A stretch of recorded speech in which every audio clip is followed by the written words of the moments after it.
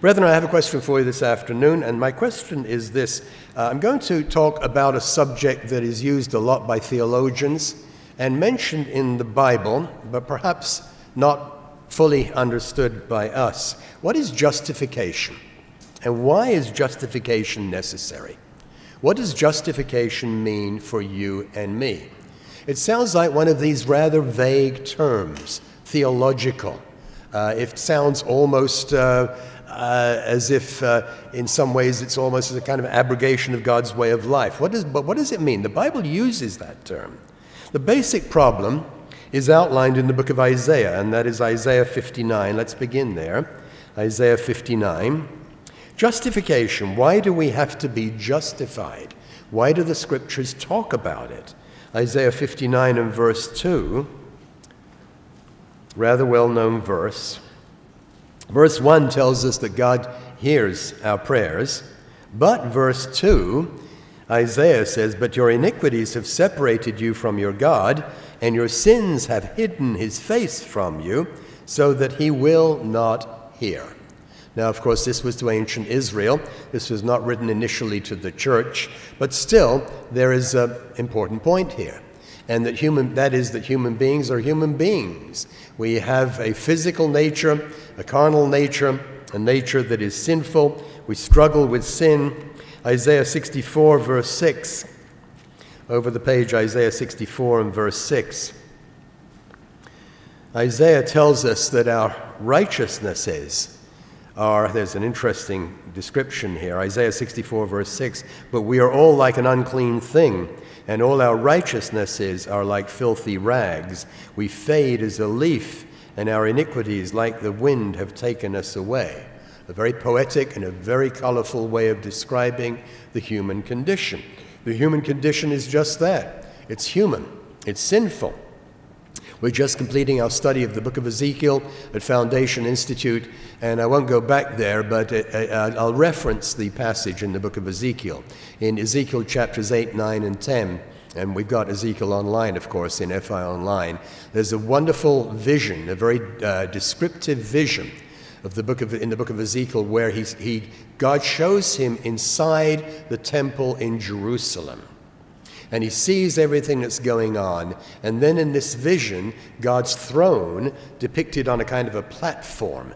I imagine you've read that section of Scripture. We're not going to go all the way through it. But God's throne is depicted on a platform, and God begins to take off and depart. And he goes eastward over toward Jericho. And in this spiritual vision, Ezekiel is shown that God is removing his presence from Jerusalem.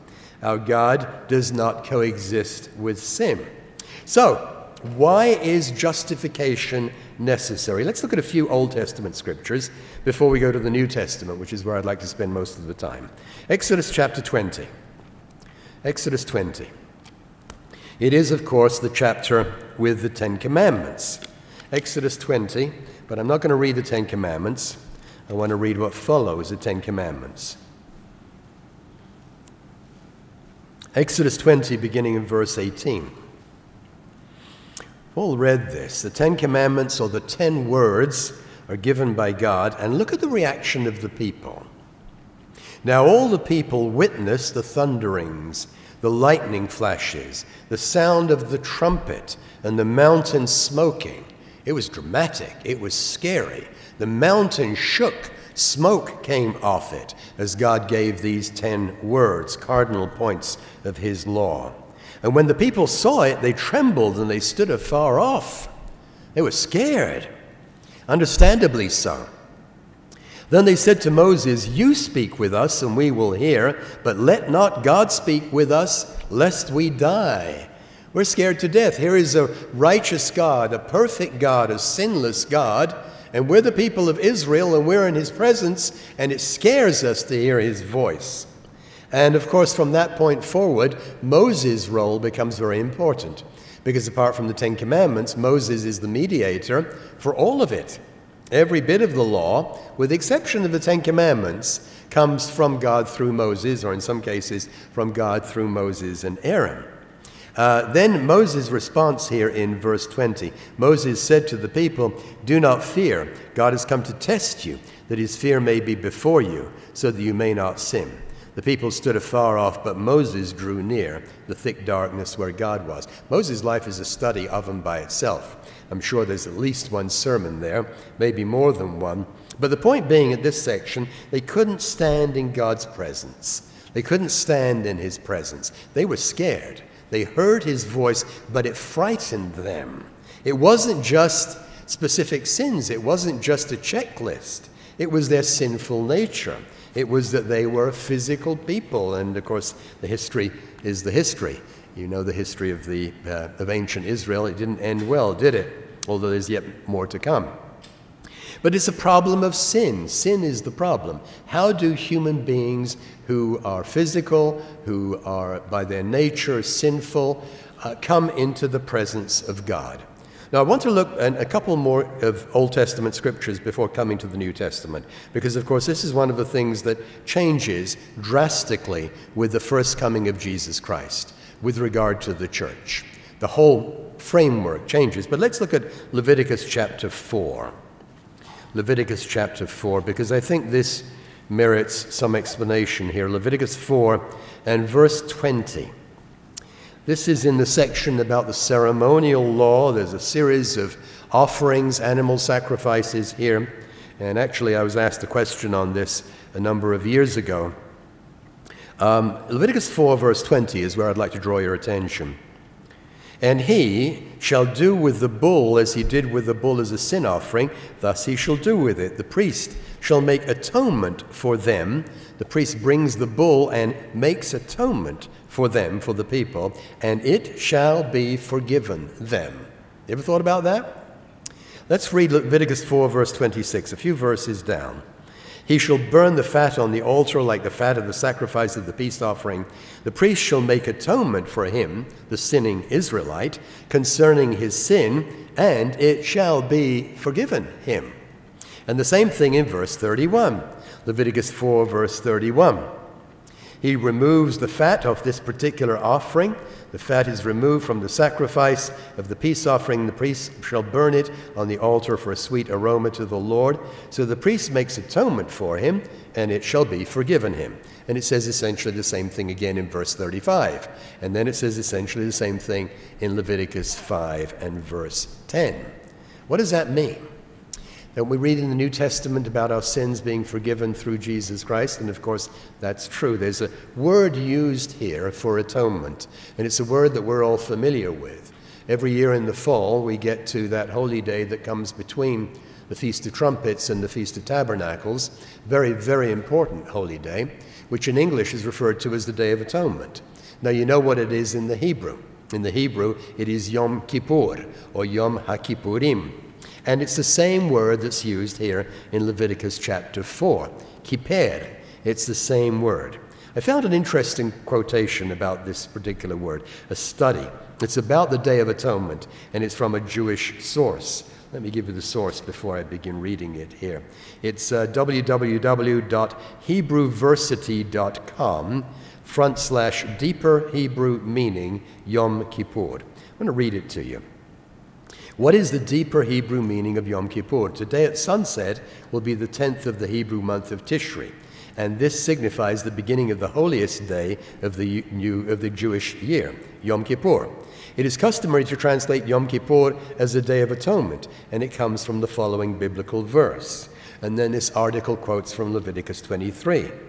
The Lord spoke to Moses, saying, I'm in verse 26, the 10th day of the 7th month is the Day of Atonement. There's a holy convocation. You afflict yourselves, and you present an offering to the Lord.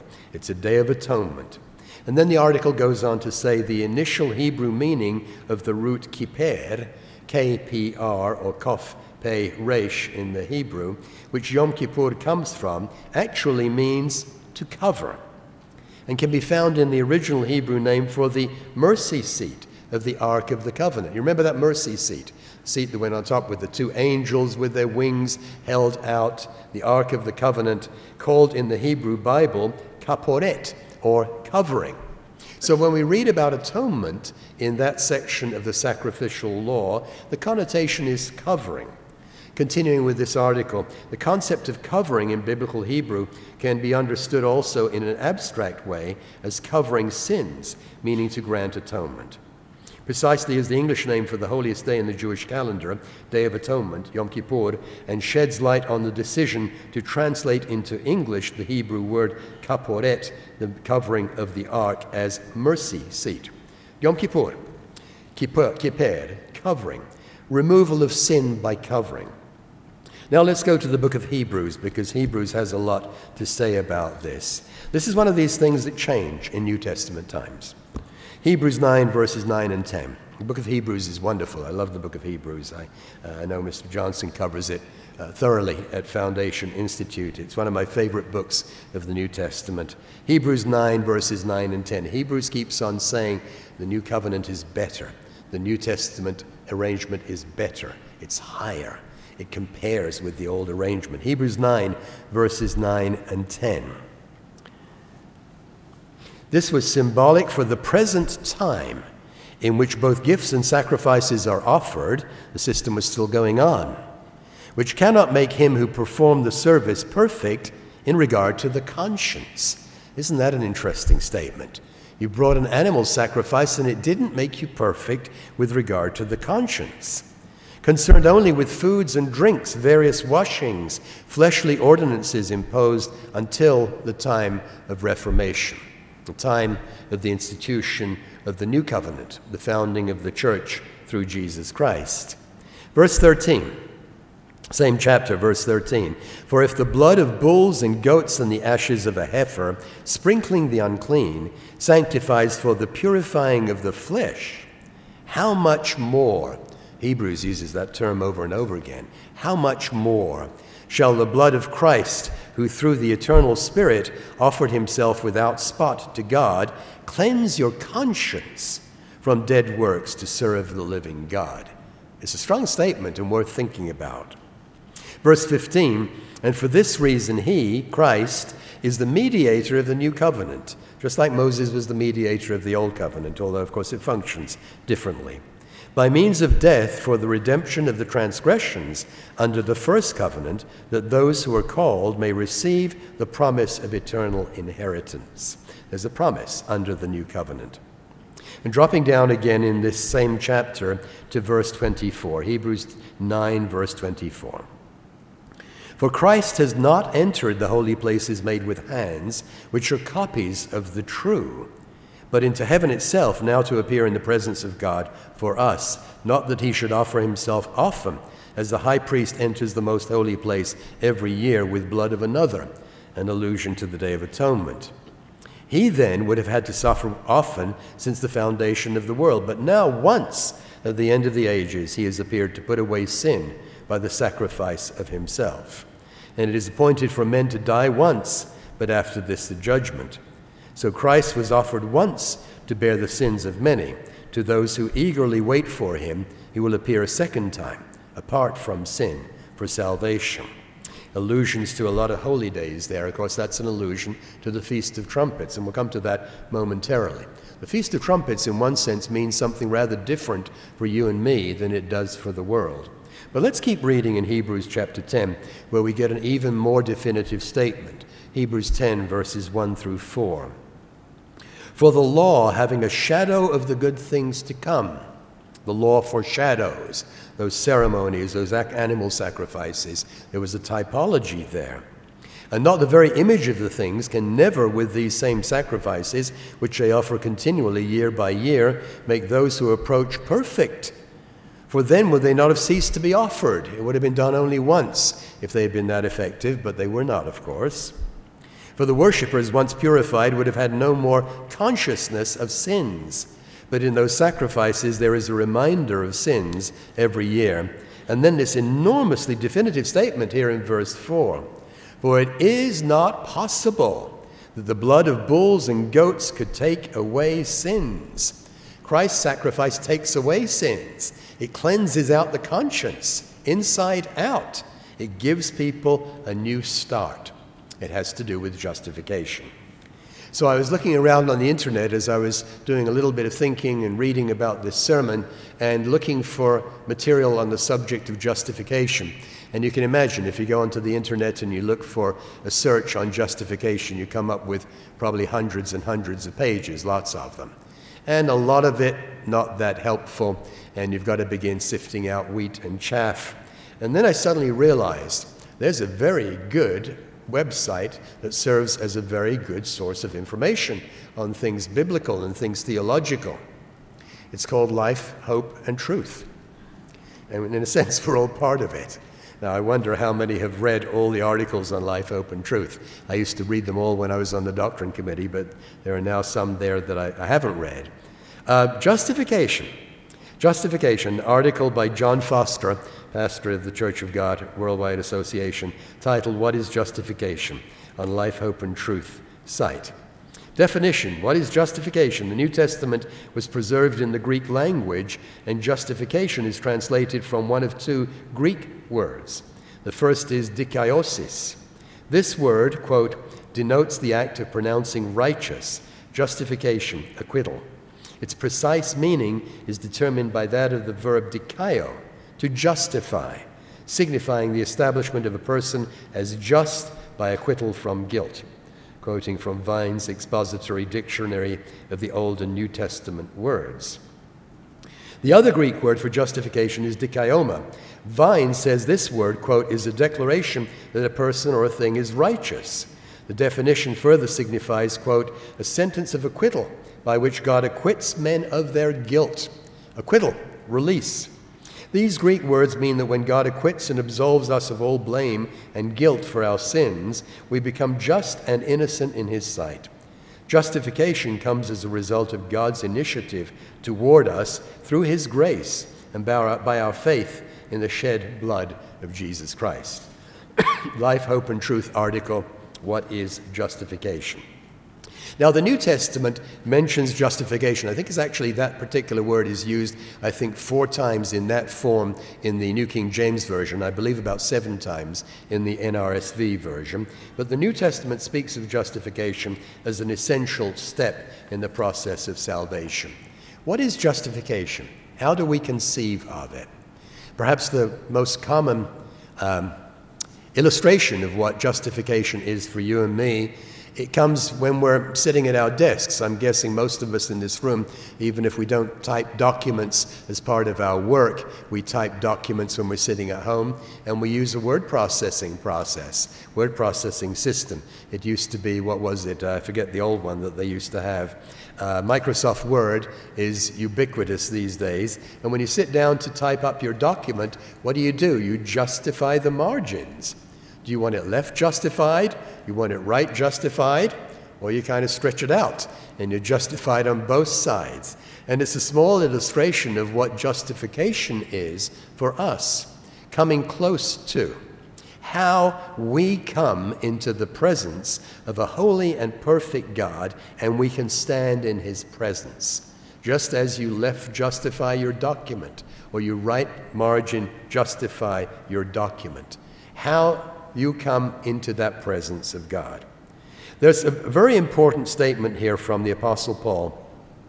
When he began to go out to preach the gospel, and of course, as you know, in the book of Acts, he began to preach the gospel, first of all, to the Jewish people. The book of Acts is very interesting. You begin reading about the gospel going to the Jewish people. And even at the end of the book of Acts, the Apostle Paul and his traveling companions are still identified as Jews. But he begins to take the message of the gospel out to his people, the Jewish people. And on his first evangelistic tour, many of the Bibles refer to it as a missionary journey. Evangelistic tour is a better term. In preaching to the Jewish people in Acts chapter 13, let's turn there. Acts chapter 13. The Apostle Paul had something very firm and definitive to say about Christian justification. Acts 13, I'm going to read quite a few verses here. He's out on this evangelistic tour. He begins, as he always did, in the synagogue. Not always. You get to the end of the book of Acts, and that is sort of the door. It's kind of closed at that point. But in the early part of the book of Acts, he begins with the Jews and the others who are non-Jewish but who come into the fellowship of the synagogues. Acts 13 and verse 14. Acts 13, verse 14. When they departed from Perga, they came to Antioch in Pisidia, Asia Minor. Turkey. And they went into the synagogue on the Sabbath day, and they sat down. And after the reading of the law and the prophets, the rulers of the synagogue sent to them, "Men and brethren, if you have any word of exhortation for the people, say on." I've always found this interesting, because this doesn't happen in a synagogue service today. Judaism has changed a lot from the first century. I don't think you can go into a synagogue service today and just say, "Oh, I've got a word of wisdom. I've got something I'd like to share with everybody." It doesn't work that way. Judaism became much more scripted in the interim. But anyway, Paul is invited to say something. Have you got a word of exhortation? Verse 16. Paul stood up and motioning with his hand, he said, "Men of Israel, and you who fear God, listen. The God of this people, Israel, chose our fathers and exalted the people when they dwelt as strangers in the land of Egypt, and with an uplifted arm he brought them out of it." And he goes through much of the history. He did this often. You know the history. But I've got something to tell you here. I've got something to tell you which is a part of the history, and it's been fulfilled very recently. It's dropping down to verse 23. Verse 23. "From this man's seed, David's seed, according to the promise, God raised up for Israel a Savior, Jesus." He mentions Jesus here. This was the part that they hadn't heard. Like I say, I don't think you could go into a synagogue in the United States or Israel these days and suddenly jump to your feet and preach Jesus. But back then it was possible. Verse 29. I'm going to read a little bit more in this chapter. Verse 29. "Now when they had fulfilled everything that was written concerning him," Christ, "they took him down from the tree and they laid him in a tomb. But God raised him from the dead. He was seen for many days by those who came up with him from Galilee to Jerusalem, who are his witnesses to the people. And we declare to you the good news, that promise which was made to the fathers. God has fulfilled this for us, their children, in that he has raised up Jesus, as it is written in the second Psalm." And then a quote from Psalm 2, "You are my son, today I have begotten you." "And that he raised him from the dead, no more to return to corruption. He has spoken thus, I will give you the sure mercies of David." Dropping down to verse 36. "David, after he had served his own generation by the will of God, fell asleep and was buried with the fathers and saw corruption."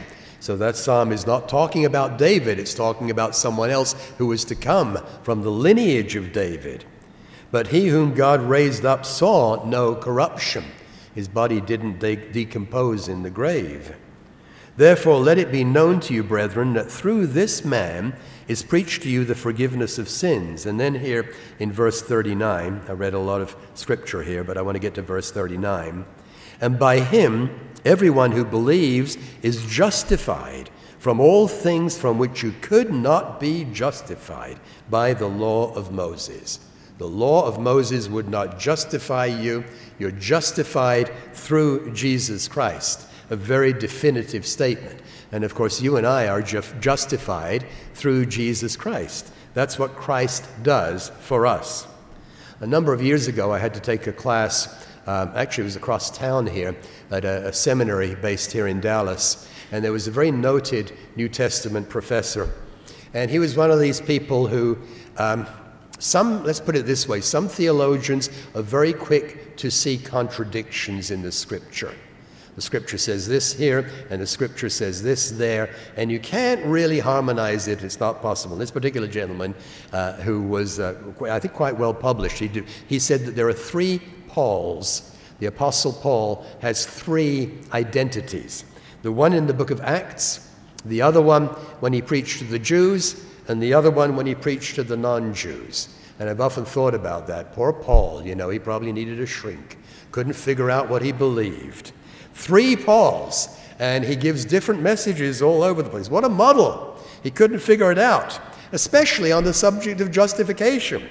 Romans 2, verse 13. Romans 2, verse 13. What did Paul believe about justification? What are we to believe about justification? Romans 2, verse 13, just interrupting the context here. "For not the hearers of the law are just in the sight of God, but the doers of the law will be justified." Doers of the law will be justified. And then just over the page, Romans 3, verse 20, Romans 3, verse 20, Paul says something, and poor Paul, he really did need his shrink, because look what he says here. Therefore, by the deeds of the law, no flesh will be justified in his sight, for by the law is the knowledge of sin. So, no flesh justified by law keeping. So, what about justification? What does Paul say about this? Romans chapter 5. Let's keep going in the book of Romans just a little bit. Romans chapter 5. And let's pick it up in verse 6. Romans 5, verse 6. You know, brethren, when we read through some of these things that Paul wrote in this book of Romans, Romans is said to be the statement of Paul's theology. But you and I have a great advantage, and that is that in God's church, we keep the holy days. And as we go through the annual cycle of holy days, we can understand a lot more about this process of justification and the whole chain of events that leads to salvation as part of God's family. Romans 5 and verse 6. When we were still without strength, in due time Christ died for the ungodly. For scarcely for a righteous man will one die, yet perhaps for a good man someone would even dare to die. So what he did was unusual and exceptional. But God demonstrates his love toward us in that while we were still sinners, Christ died for us. Much more then, having been justified by his blood. We're justified by the blood of Jesus Christ. That's the point. We shall be saved from wrath through him. Verse 10, for if when we were enemies we were reconciled to God through the death of his Son, much more, having been reconciled, we shall be saved by his life. That, of course, is one of the reasons why Church of God people don't have crosses on the walls of their homes. A couple of reasons. First of all, the cross is probably not an accurate emblem anyway. It doesn't appear to have been, a T-shaped instrument. It appears to have been more of a vertical. But also, what it says right here in verse 10, what we just read, we're saved by his life, and we look forward to that salvation through the life of Jesus Christ. Justification by his blood, salvation by his life. Spring holy days, fall holy days. Verse 11, and not only that, but we also rejoice in God through our Lord Jesus Christ, through whom we've now received the reconciliation. So, we come to the spring, we come to the Passover, we gratefully acknowledge what God has done for us through Jesus Christ, something we can't do on our own. We take the Passover, we acknowledge his sacrifice, we acknowledge that he's justified you, that he's justified me. He makes it possible for us to walk in newness of life. And then, of course, a few weeks later, 7 weeks later approximately, we come to the Festival of Pentecost, when God gives a little bit of his life essence to you and to me, so that we can walk differently. We keep the Passover, and then, of course, we keep 7 days of unleavened bread. God's part in the process and our part in the process. You and I are new covenant Christians.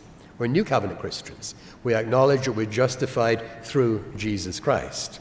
And then, of course, we come to the next holy day, the Feast of Trumpets, in which we look forward to life from him, life being given to us through Jesus Christ. And did you ever stop to think that the Feast of Trumpets has a different meaning for us from the meaning it has for the world? What does it mean for the world? For the world, it means the return of Jesus Christ visibly.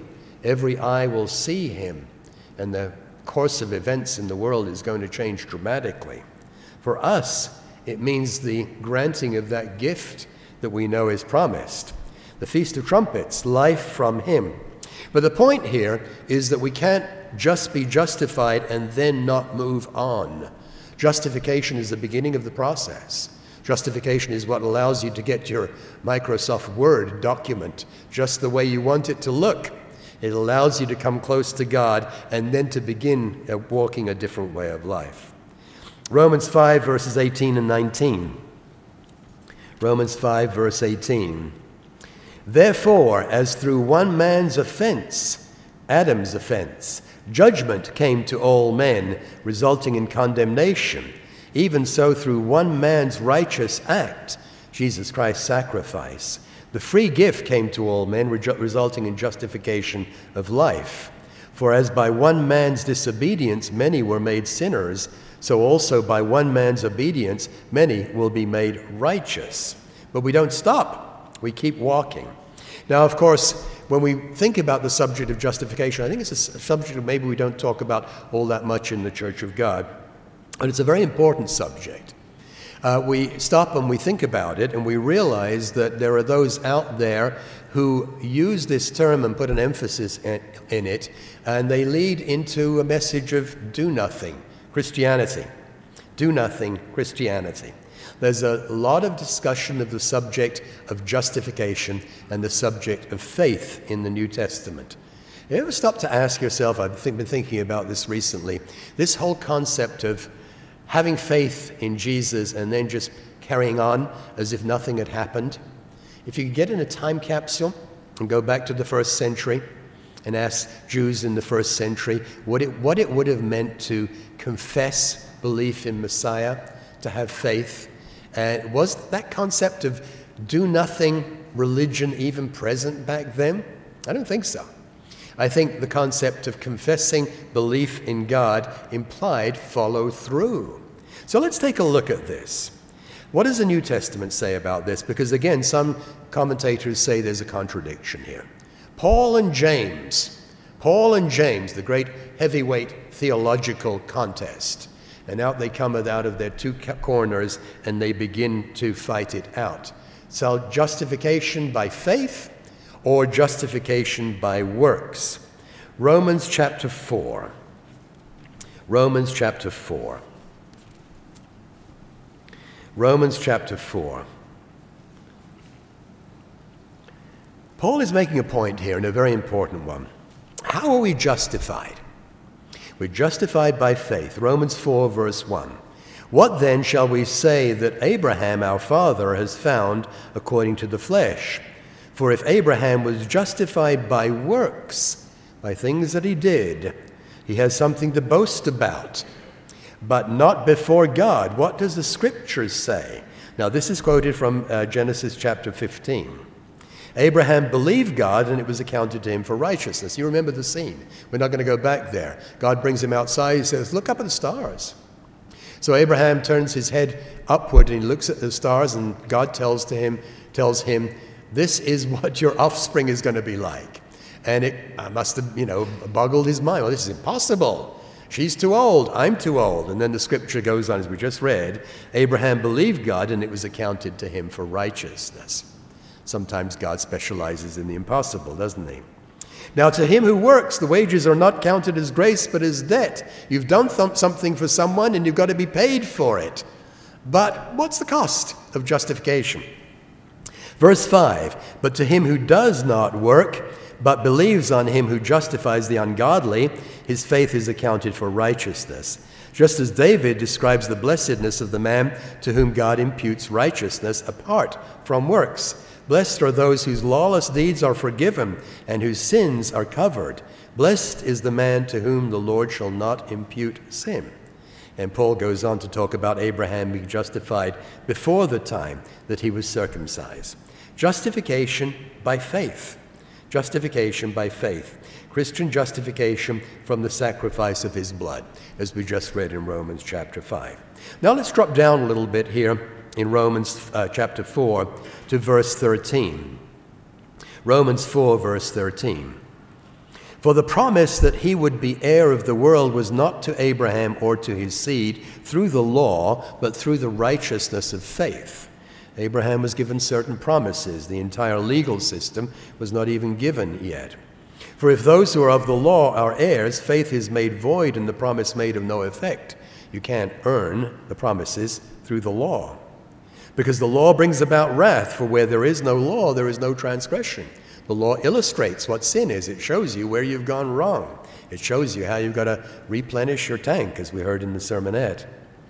Verse 16, therefore it is of faith that it might be according to grace, so that the promise might be sure to all the seed, not only to those who are of the law, but also to those who are of the faith of Abraham, who is the father of us all.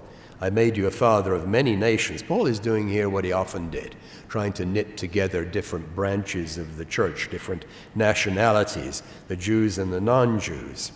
In the presence of him whom he believed, God, who gives life to the dead and calls those things which do not exist as though they did. Just as Abraham came outside and God made him look up at the stars, he said, you're going to have offspring as numerous as this.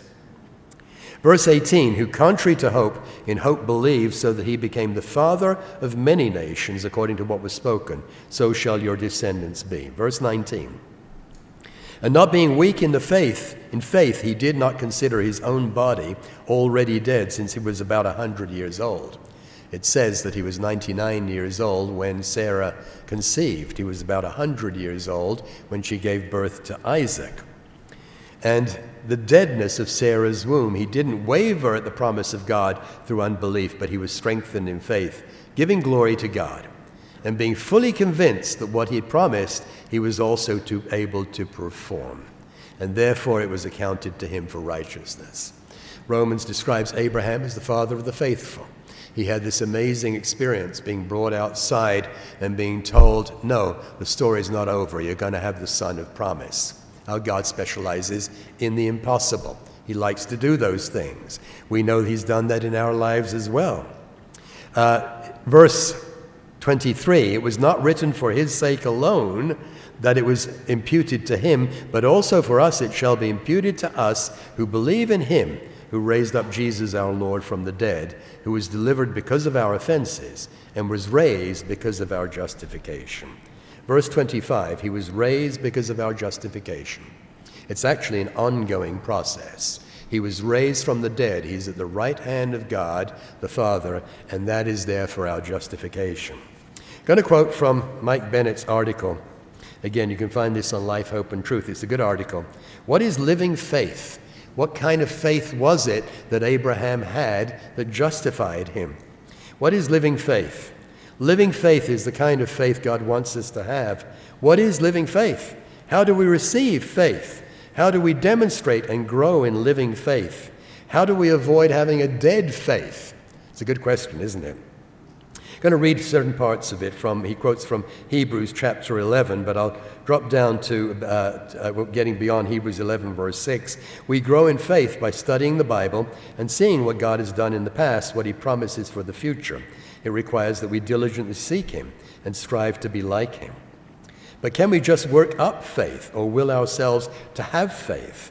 Where does faith first come from, according to the Bible? How does it save us? The Apostle Paul wrote about the awesome gifts God has given to those who follow in Jesus' steps. And then it quotes Galatians 2, verse 20. I'm crucified with Christ, nevertheless I live, yet not I, but Christ lives in me. And the life which I now live in the flesh, I live by the faith of the Son of God, who loved me and gave himself for me. Even the seed of faith is God's gift. Paul wrote, for by grace you have been saved through faith, and not of yourselves, it's the gift of God. The next verse causes some confusion, not of works, lest anyone should boast, Ephesians 2, verse 9. No amount of works can earn us forgiveness or any of the gifts of God. They come from his grace and his mercy. But does that mean that good works are not an important part of the Christian life? Ephesians 2, verse 10. For we are his workmanship, created in Christ Jesus for good works, which God prepared beforehand that we should walk in them. Living faith. It's a very good description of our way of life. It is living faith, and I recommend that article. All right, now let's go to the other section of the New Testament that talks about how we are justified. Are we justified by faith, or are we justified by works? Let's go to James chapter 2. James chapter 2. I remember at Ambassador College in General Epistles class, the man who taught the class went through this, I think, reasonably thoroughly, and I learned quite a bit from this. James has some things to say about justification as well. Some would conclude James and Paul are irreconcilable. But let's take a moment and think about this. James 2, verse 14. James asks the following question: what does it profit, my brethren, if someone says he has faith but he doesn't have works? Can faith save him? If a brother or a sister is naked and destitute of daily food, and one of you says to them, depart in peace, be warmed and filled, but you don't give them the things which are needed for the body, what use is it? Thus also faith by itself, if it does not have works, is dead. When you read what James has to say about justification by works in James 2, and what Paul has to say about justification by faith in the book of Romans. And you read them closely and you begin to get the impression that the challenges coming against the true faith were really quite different challenges. But let's keep on reading. Verse 18. Someone will say, you have faith and I have works. Fine. Show me your faith without your works, and I will show you my faith by my works. You believe that there is one God? You do well. Even the demons believe and tremble. Doesn't place us in terribly good company if we have that kind of belief. But don't you want to know, O foolish man, empty-headed man, that faith without works is dead? We quote it a lot. Wasn't Abraham, our father, justified by works when he offered Isaac, his son, on the altar? Don't you see that faith was working together with his works, and by works faith was made perfect? And the scripture was fulfilled, which says, Abraham believed God, and it was accounted to him for righteousness. Wait a second, didn't we just read that in Romans? Wasn't it the same quotation? Genesis chapter 15, Abraham believed God, it was accounted to him for righteousness. James is quoting it to highlight the fact if you have faith, you do something. The Apostle Paul quoted the same scripture to say you can't be justified by your works. He was called the friend of God. You see then that a man is justified by works and not by faith only. Paul and James, we got a big problem here. We need to appoint a subcommittee. We need to appoint a study group and get it figured out. Are we justified by faith or are we justified by works? Verse 25, Rahab the harlot justified by works. She received the messengers and sent them out another way. As the body without the spirit is dead, so faith without works is dead also. When you take time to look at these two passages, which some say are an absolutely irreconcilable contradiction, think about it for a moment. Think about it. The Apostle Paul is facing down a set of challenges against the true faith. And the challenge boils down to this. It's a kind of a spiritual pride. I think we can understand it in God's church a little more clearly if we imagine the following scene. Coming in before God, in God's presence, and saying, God, you've got to accept me. Look at all the things that I've done. I rest every week on the Sabbath day. I'm faithful to my spouse. I've never killed anybody. I treat people with kindness. I tithe. I do all of these other good things. You've got to accept me for everything that I've done. When we think about that, and then we think about the Pharisee, you remember the Pharisee and the publican? I put that in my notes this morning and realized this is relevant. As Pharisee and publican, Luke chapter 18. You've got these two fellows who, you get the story of it. The Pharisee who says, God, I'm so glad that I'm not like other people. I fast twice a week. I give tithes of all that I possess. And he's kind of beating his chest and saying, I'm such a righteous individual.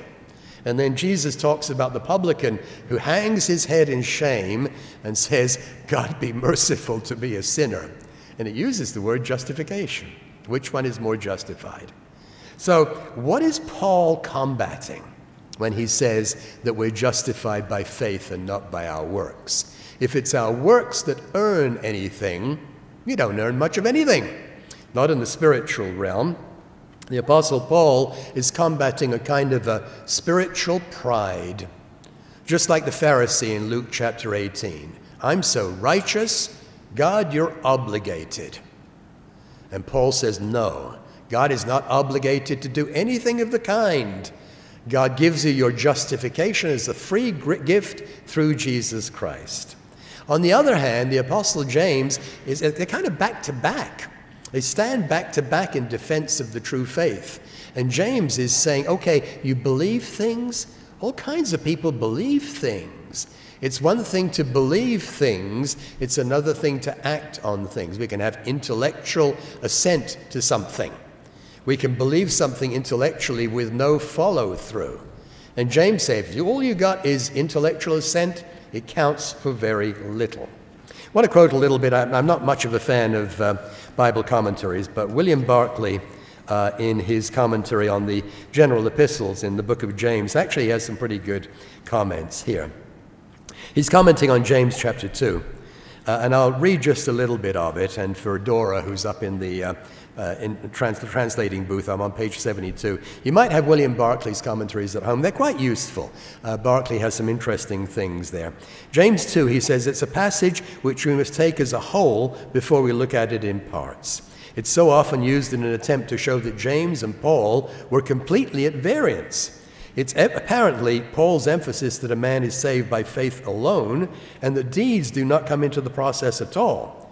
For we hold that a man is justified by faith apart from works of the law, because by works of the law no one shall be justified. It's often argued that James is not simply differing from Paul, but he's flatly contradicting him. This is a matter we must investigate, says Barclay. And then on the next page, he says, the fact remains that James reads as if he were at variance with Paul. In spite of everything that we've said, Paul's main emphasis is upon grace and faith, and James upon action and works. But this must be said, what James is condemning is not Paulinism, but a perversion of it. The essential Pauline position in one sentence was, believe in the Lord Jesus and you will be saved. But clearly the significance we attach to this demand will entirely depend on the meaning we attach to believe. There are two kinds of belief. And again, I've often wondered, what did people in the first century believe, understand with the use of the word belief? Did they think of something, just an intellectual assent and nothing more?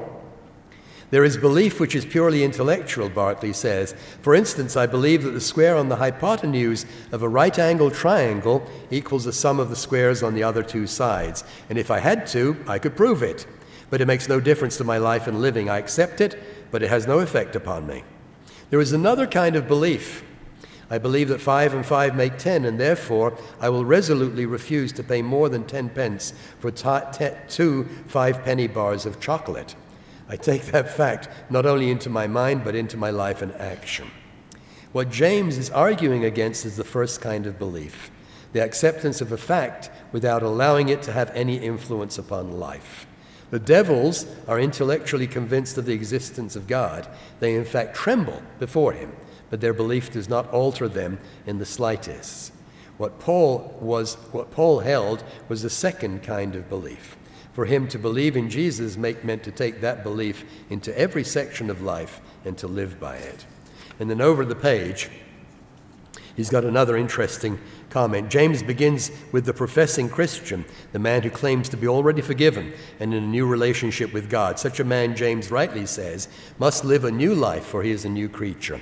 He's been justified. He must now show that he's sanctified. With that, Paul would have entirely agreed. And then he goes on to say, I think this is rather well said, the fact is that no man can be saved by works, but equally no man can be saved without producing works. We have two apostles here. They're back to back. One is saying, if you in your spiritual pride think that you've earned your way into God's favor, you got it all wrong. And I assume that there must have been some there in Rome who interpreted it that way. And the other one is saying, if you assume that your intellectual assent to something without any follow-through makes you into a Christian, you've got it all wrong. The two of them stand back to back in defense of the true faith. I just want to comment briefly let's go to Ephesians chapter 4. Excuse me, Ephesians chapter 2. Ephesians 2. Ephesians chapter 2. Ephesians 2 and verse 1. And you he made alive which were dead in trespasses and sins. You're dead in your sins if you don't accept the sacrifice of Jesus Christ and then move on. It's that justification that makes it possible for people to move forward. It's an ongoing process. It happens for you and me every day.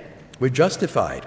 We're justified on a regular basis. 1 John chapter 1, verses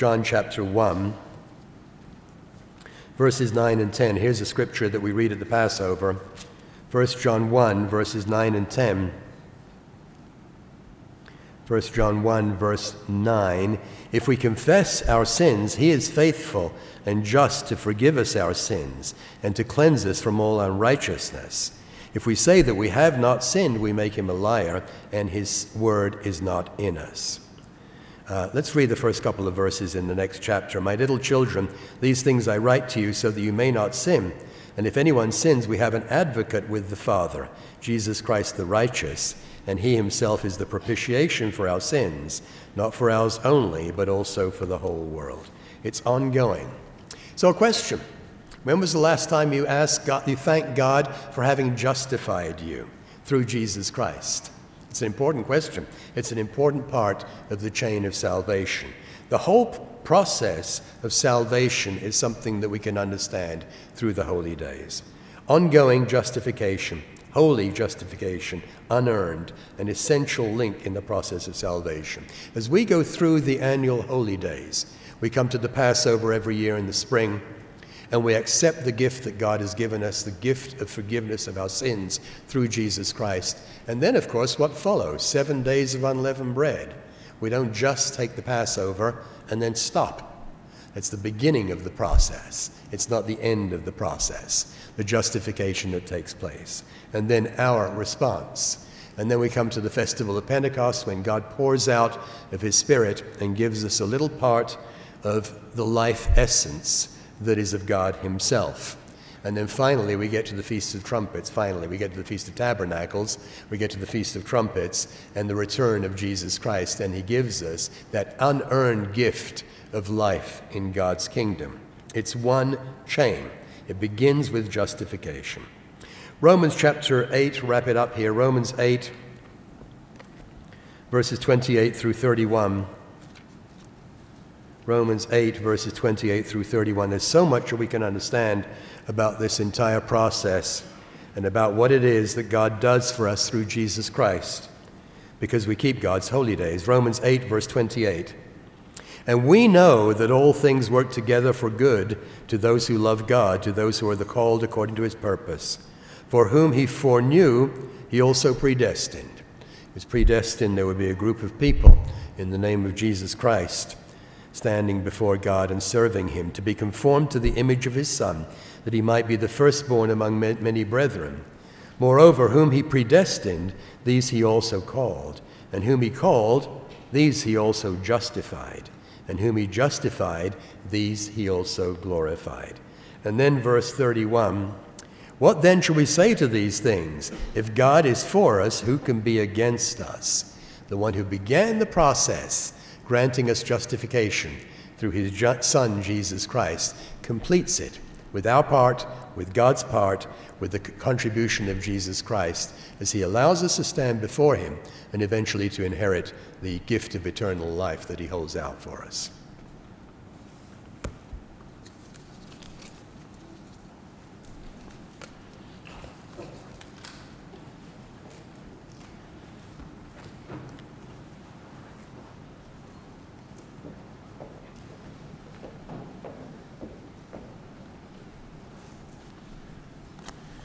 Good afternoon. Happy Sabbath to everybody.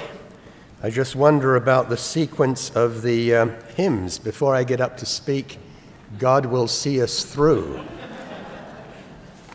That's often how I feel before I teach my classes. God will see me through. And I would like to assure everybody, as a witness to the fact that Mr. Meeker did speak at the etiquette dinner. In fact, I think he spoke in English. But we had a very good etiquette dinner. Good afternoon. Welcome to everybody. I know we've got some visitors here in town. Always a little different when we've got people seated upstairs. We have 5 weeks to go for Foundation Institute. It's amazing how quickly time goes. But we are approaching the end of this rather unusual school year, which began in January and goes until mid-August. Graduation is on August 15th. And of course, then we have a rather quick turnaround with the ministerial conference in the middle. We are beginning right at the end of August. I believe that's August 29th for our orientation. We have 14 that we've accepted so far, and applications are still open. However, we are probably at about our capacity on housing. So technically, the applications are open, but housing is probably not available. So we don't know if anyone else would express interest at this point. I guess we'll cross that bridge when we come to it. Please keep in mind all of the travels coming up in the fall. There's a lot to come up, and a number of ministers are hoping to undertake international travel once again. things open and close with regard to the coronavirus in different places. I'm hoping to get to the Dominican Republic for the first time in 2 years. I should be there for Feast of Trumpets. If you check the calendar for this year, Feast of Trumpets is on a Tuesday, I believe. Monday is Labor Day, so it's an unusual weekend. It's Sabbath, Sunday, Labor Day, then Feast of Trumpets. So I'm hoping to get out to our little group in the Dominican Republic, and there are a couple of individuals there expressing interest in the church and perhaps in being baptized, so we'll see how all that goes. My own plans call for me to go to El Salvador for the first half of the feast and Peru for the second half of the feast, and I keep checking on the internet about getting between the two countries.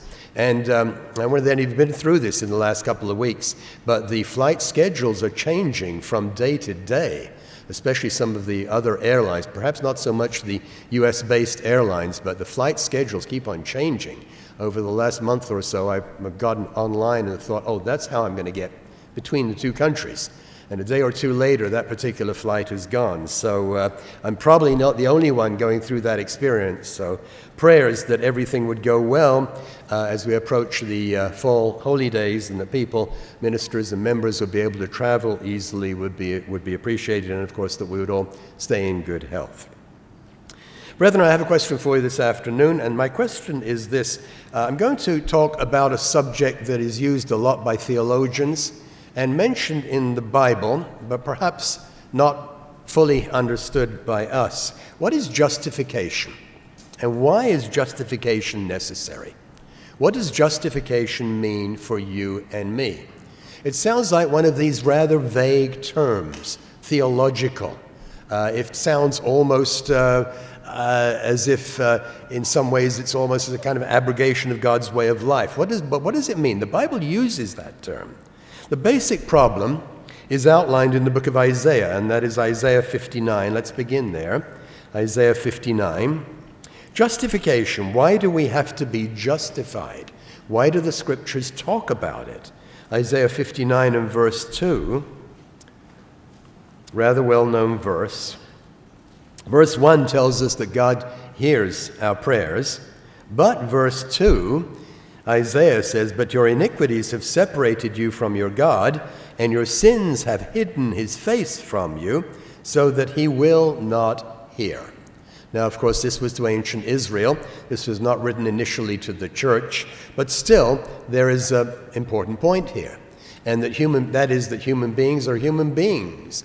We have a physical nature, a carnal nature, a nature that is sinful. We struggle with sin. Isaiah 64, verse 6.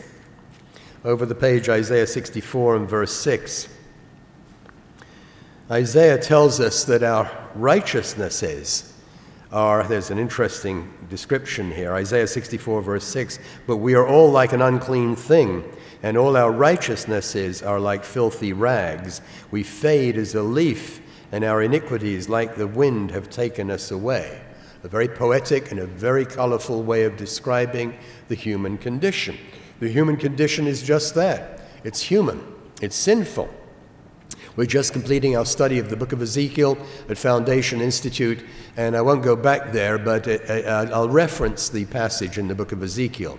In Ezekiel chapters 8, 9, and 10, and we've got Ezekiel online, of course, in FI Online, there's a wonderful vision, a very descriptive vision in the book of Ezekiel, where God shows him inside the temple in Jerusalem.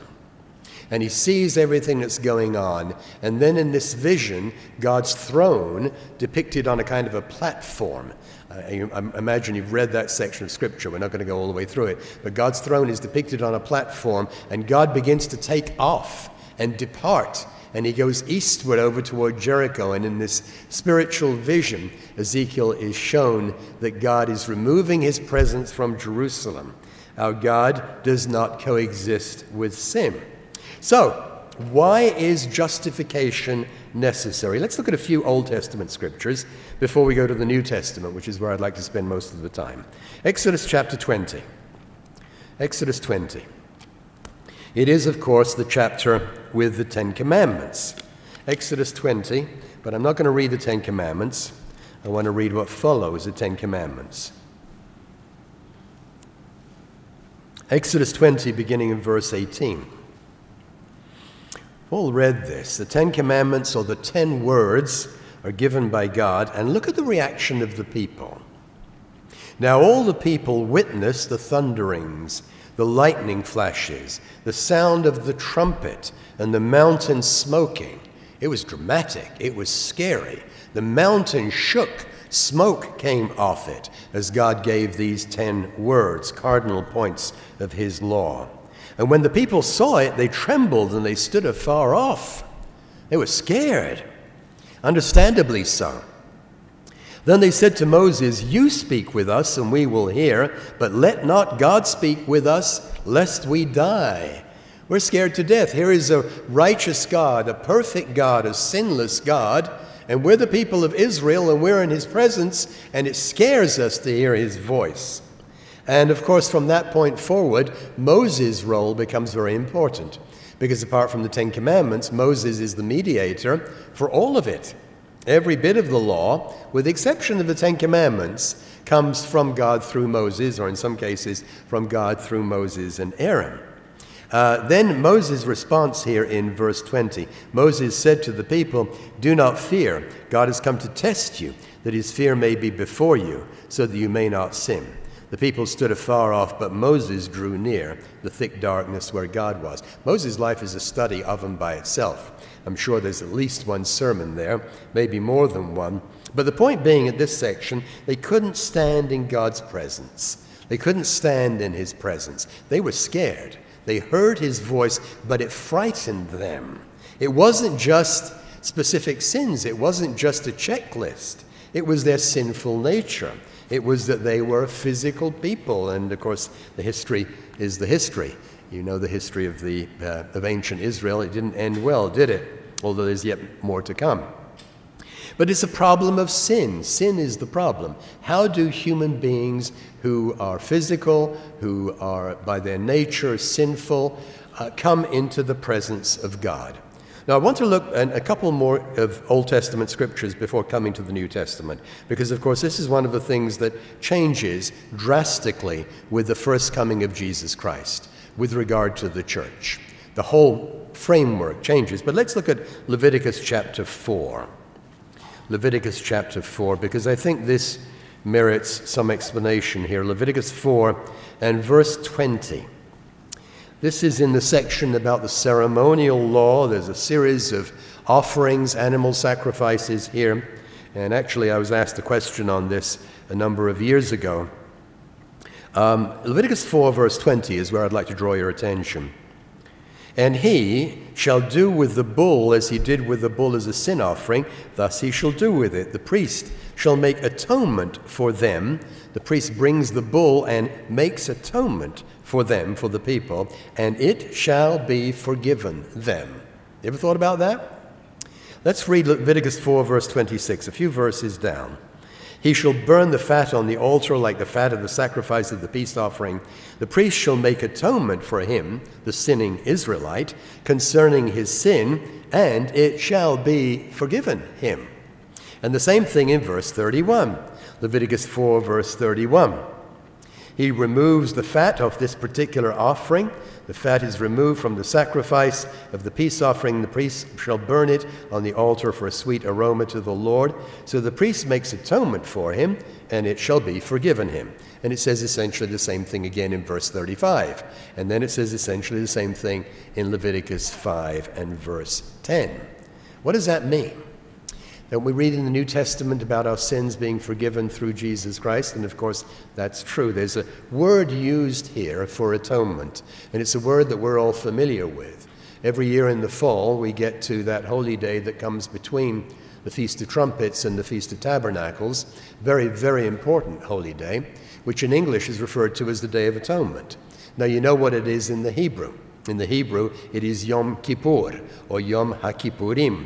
And it's the same word that's used here in Leviticus chapter 4, kippur. It's the same word. I found an interesting quotation about this particular word, a study. It's about the Day of Atonement, and it's from a Jewish source. Let me give you the source before I begin reading it here. It's www.hebrewversity.com /deeper Hebrew meaning Yom Kippur. I'm going to read it to you. What is the deeper Hebrew meaning of Yom Kippur? Today at sunset will be the 10th of the Hebrew month of Tishri, and this signifies the beginning of the holiest day of the Jewish year, Yom Kippur. It is customary to translate Yom Kippur as a Day of Atonement, and it comes from the following biblical verse. And then this article quotes from Leviticus 23. The Lord spoke to Moses, saying, verse 26, the 10th day of the 7th month is a day of atonement. There's a holy convocation. You afflict yourselves, and you present an offering to the Lord. It's a day of atonement. And then the article goes on to say the initial Hebrew meaning of the root kippur, K-P-R, or kof, pei, resh in the Hebrew, which Yom Kippur comes from, actually means to cover, and can be found in the original Hebrew name for the mercy seat of the Ark of the Covenant. You remember that mercy seat that went on top with the two angels with their wings held out, the Ark of the Covenant, called in the Hebrew Bible kaporet, or covering. So when we read about atonement in that section of the sacrificial law, the connotation is covering. Continuing with this article, the concept of covering in biblical Hebrew can be understood also in an abstract way as covering sins, meaning to grant atonement. Precisely as the English name for the holiest day in the Jewish calendar, Day of Atonement, Yom Kippur, and sheds light on the decision to translate into English the Hebrew word kaporet, the covering of the ark, as mercy seat. Yom Kippur, kippur, covering, removal of sin by covering. Now let's go to the book of Hebrews, because Hebrews has a lot to say about this. This is one of these things that change in New Testament times. Hebrews 9, verses 9 and 10. The book of Hebrews is wonderful. I love the book of Hebrews. I know Mr. Johnson covers it thoroughly at Foundation Institute. It's one of my favorite books of the New Testament. Hebrews 9, verses 9 and 10. Hebrews keeps on saying the new covenant is better. The New Testament arrangement is better. It's higher. It compares with the old arrangement. Hebrews 9, verses 9 and 10. This was symbolic for the present time in which both gifts and sacrifices are offered. The system was still going on, which cannot make him who performed the service perfect in regard to the conscience. Isn't that an interesting statement? You brought an animal sacrifice and it didn't make you perfect with regard to the conscience.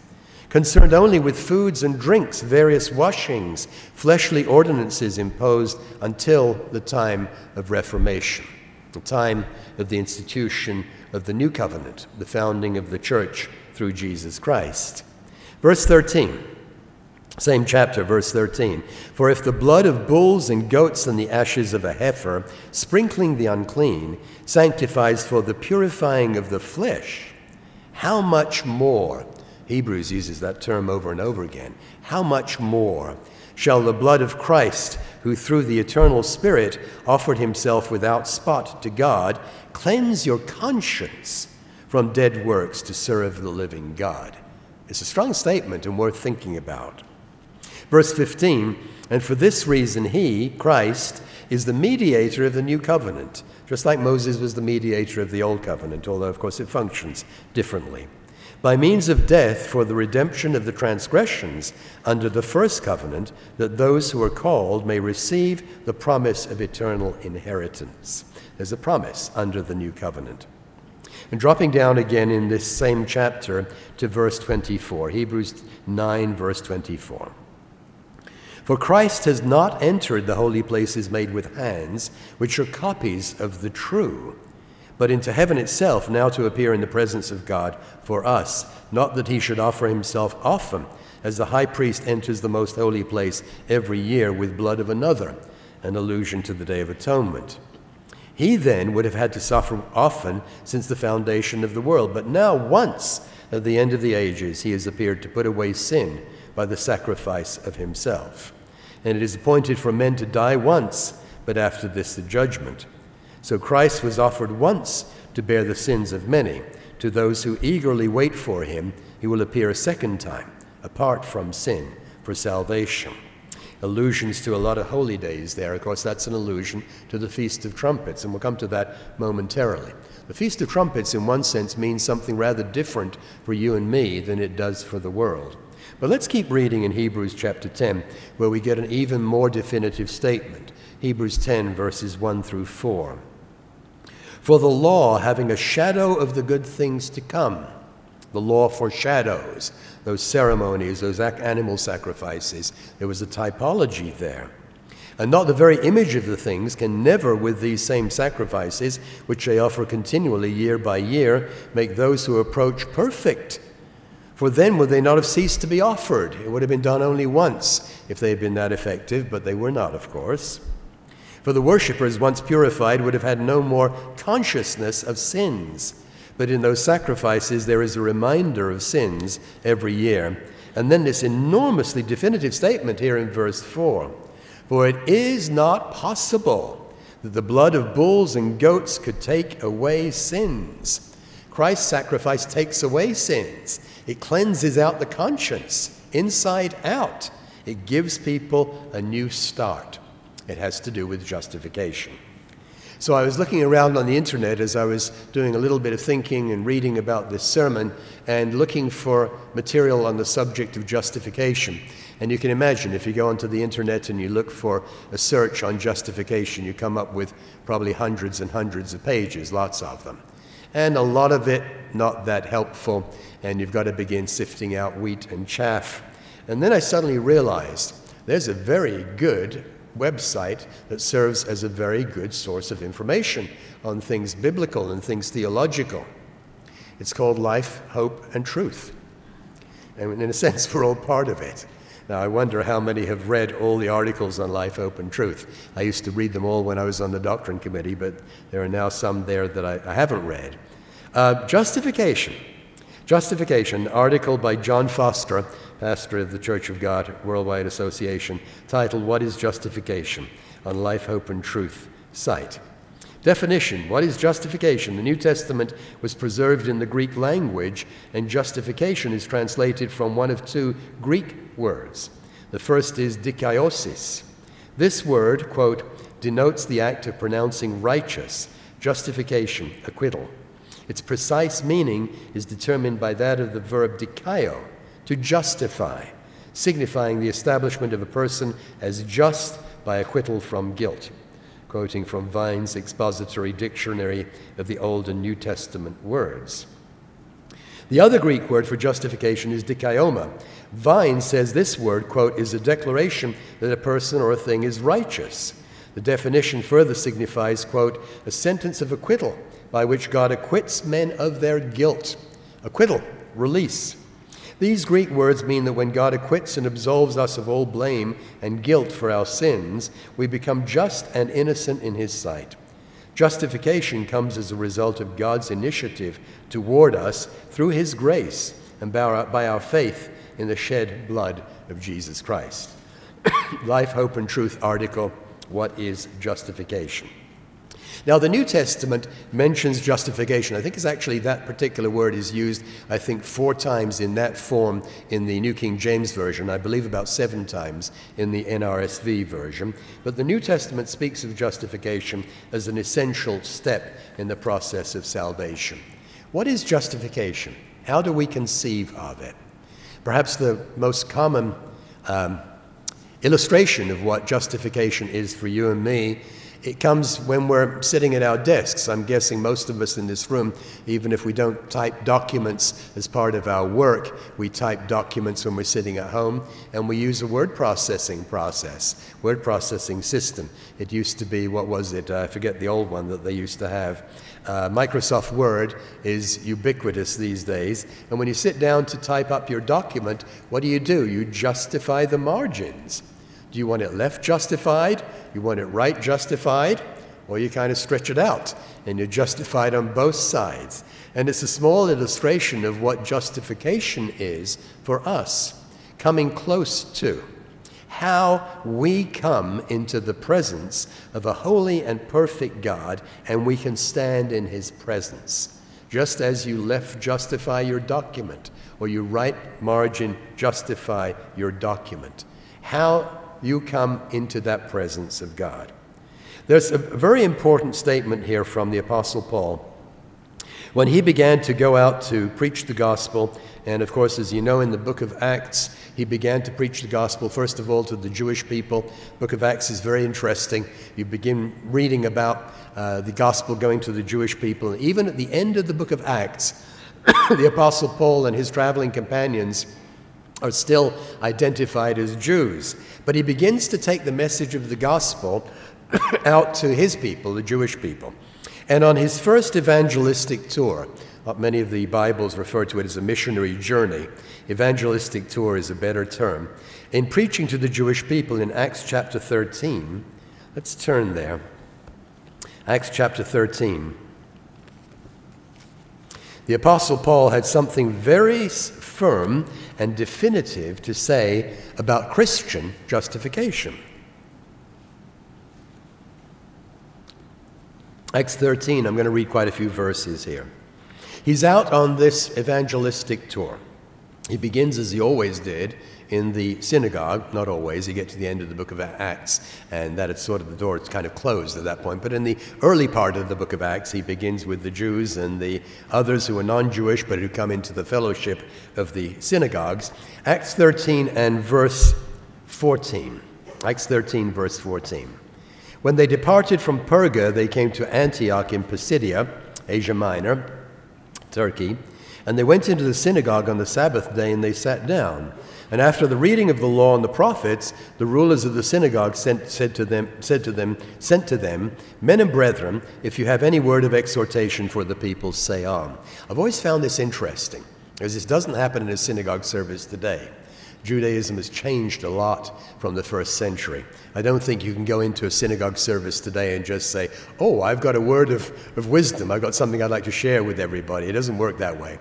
Judaism became much more scripted in the interim. But anyway, Paul is invited to say something. Have you got a word of exhortation? Verse 16.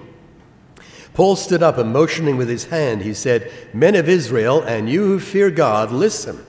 The God of this people, Israel, chose our fathers and exalted the people when they dwelt as strangers in the land of Egypt, and with an uplifted arm he brought them out of it. And he goes through much of the history. He did this often. You know the history. But I've got something to tell you here. I've got something to tell you which is a part of the history, and it's been fulfilled very recently. It's dropping down to verse 23. Verse 23.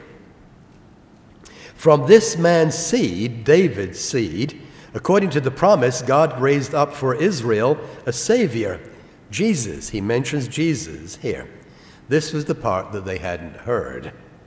Like I say, I don't think you could go into a synagogue in the United States or Israel these days and suddenly jump to your feet and preach Jesus. But back then it was possible. Verse 29. I'm going to read a little bit more in this chapter. Verse 29. Now when they had fulfilled everything that was written concerning him, Christ, they took him down from the tree and they laid him in a tomb. But God raised him from the dead. He was seen for many days by those who came up with him from Galilee to Jerusalem, who are his witnesses to the people. And we declare to you the good news, that promise which was made to the fathers. God has fulfilled this for us, their children, in that he has raised up Jesus, as it is written in the second Psalm. And then a quote from Psalm 2, You are my son, today I have begotten you. And that he raised him from the dead, no more to return to corruption. He has spoken thus, I will give you the sure mercies of David. Dropping down to verse 36. David, after he had served his own generation by the will of God, fell asleep and was buried with the fathers and saw corruption. So that psalm is not talking about David, it's talking about someone else who was to come from the lineage of David. But he whom God raised up saw no corruption. His body didn't decompose in the grave. Therefore, let it be known to you, brethren, that through this man is preached to you the forgiveness of sins. And then here in verse 39, I read a lot of scripture here, but I want to get to verse 39. And by him, everyone who believes is justified from all things from which you could not be justified by the law of Moses. The law of Moses would not justify you.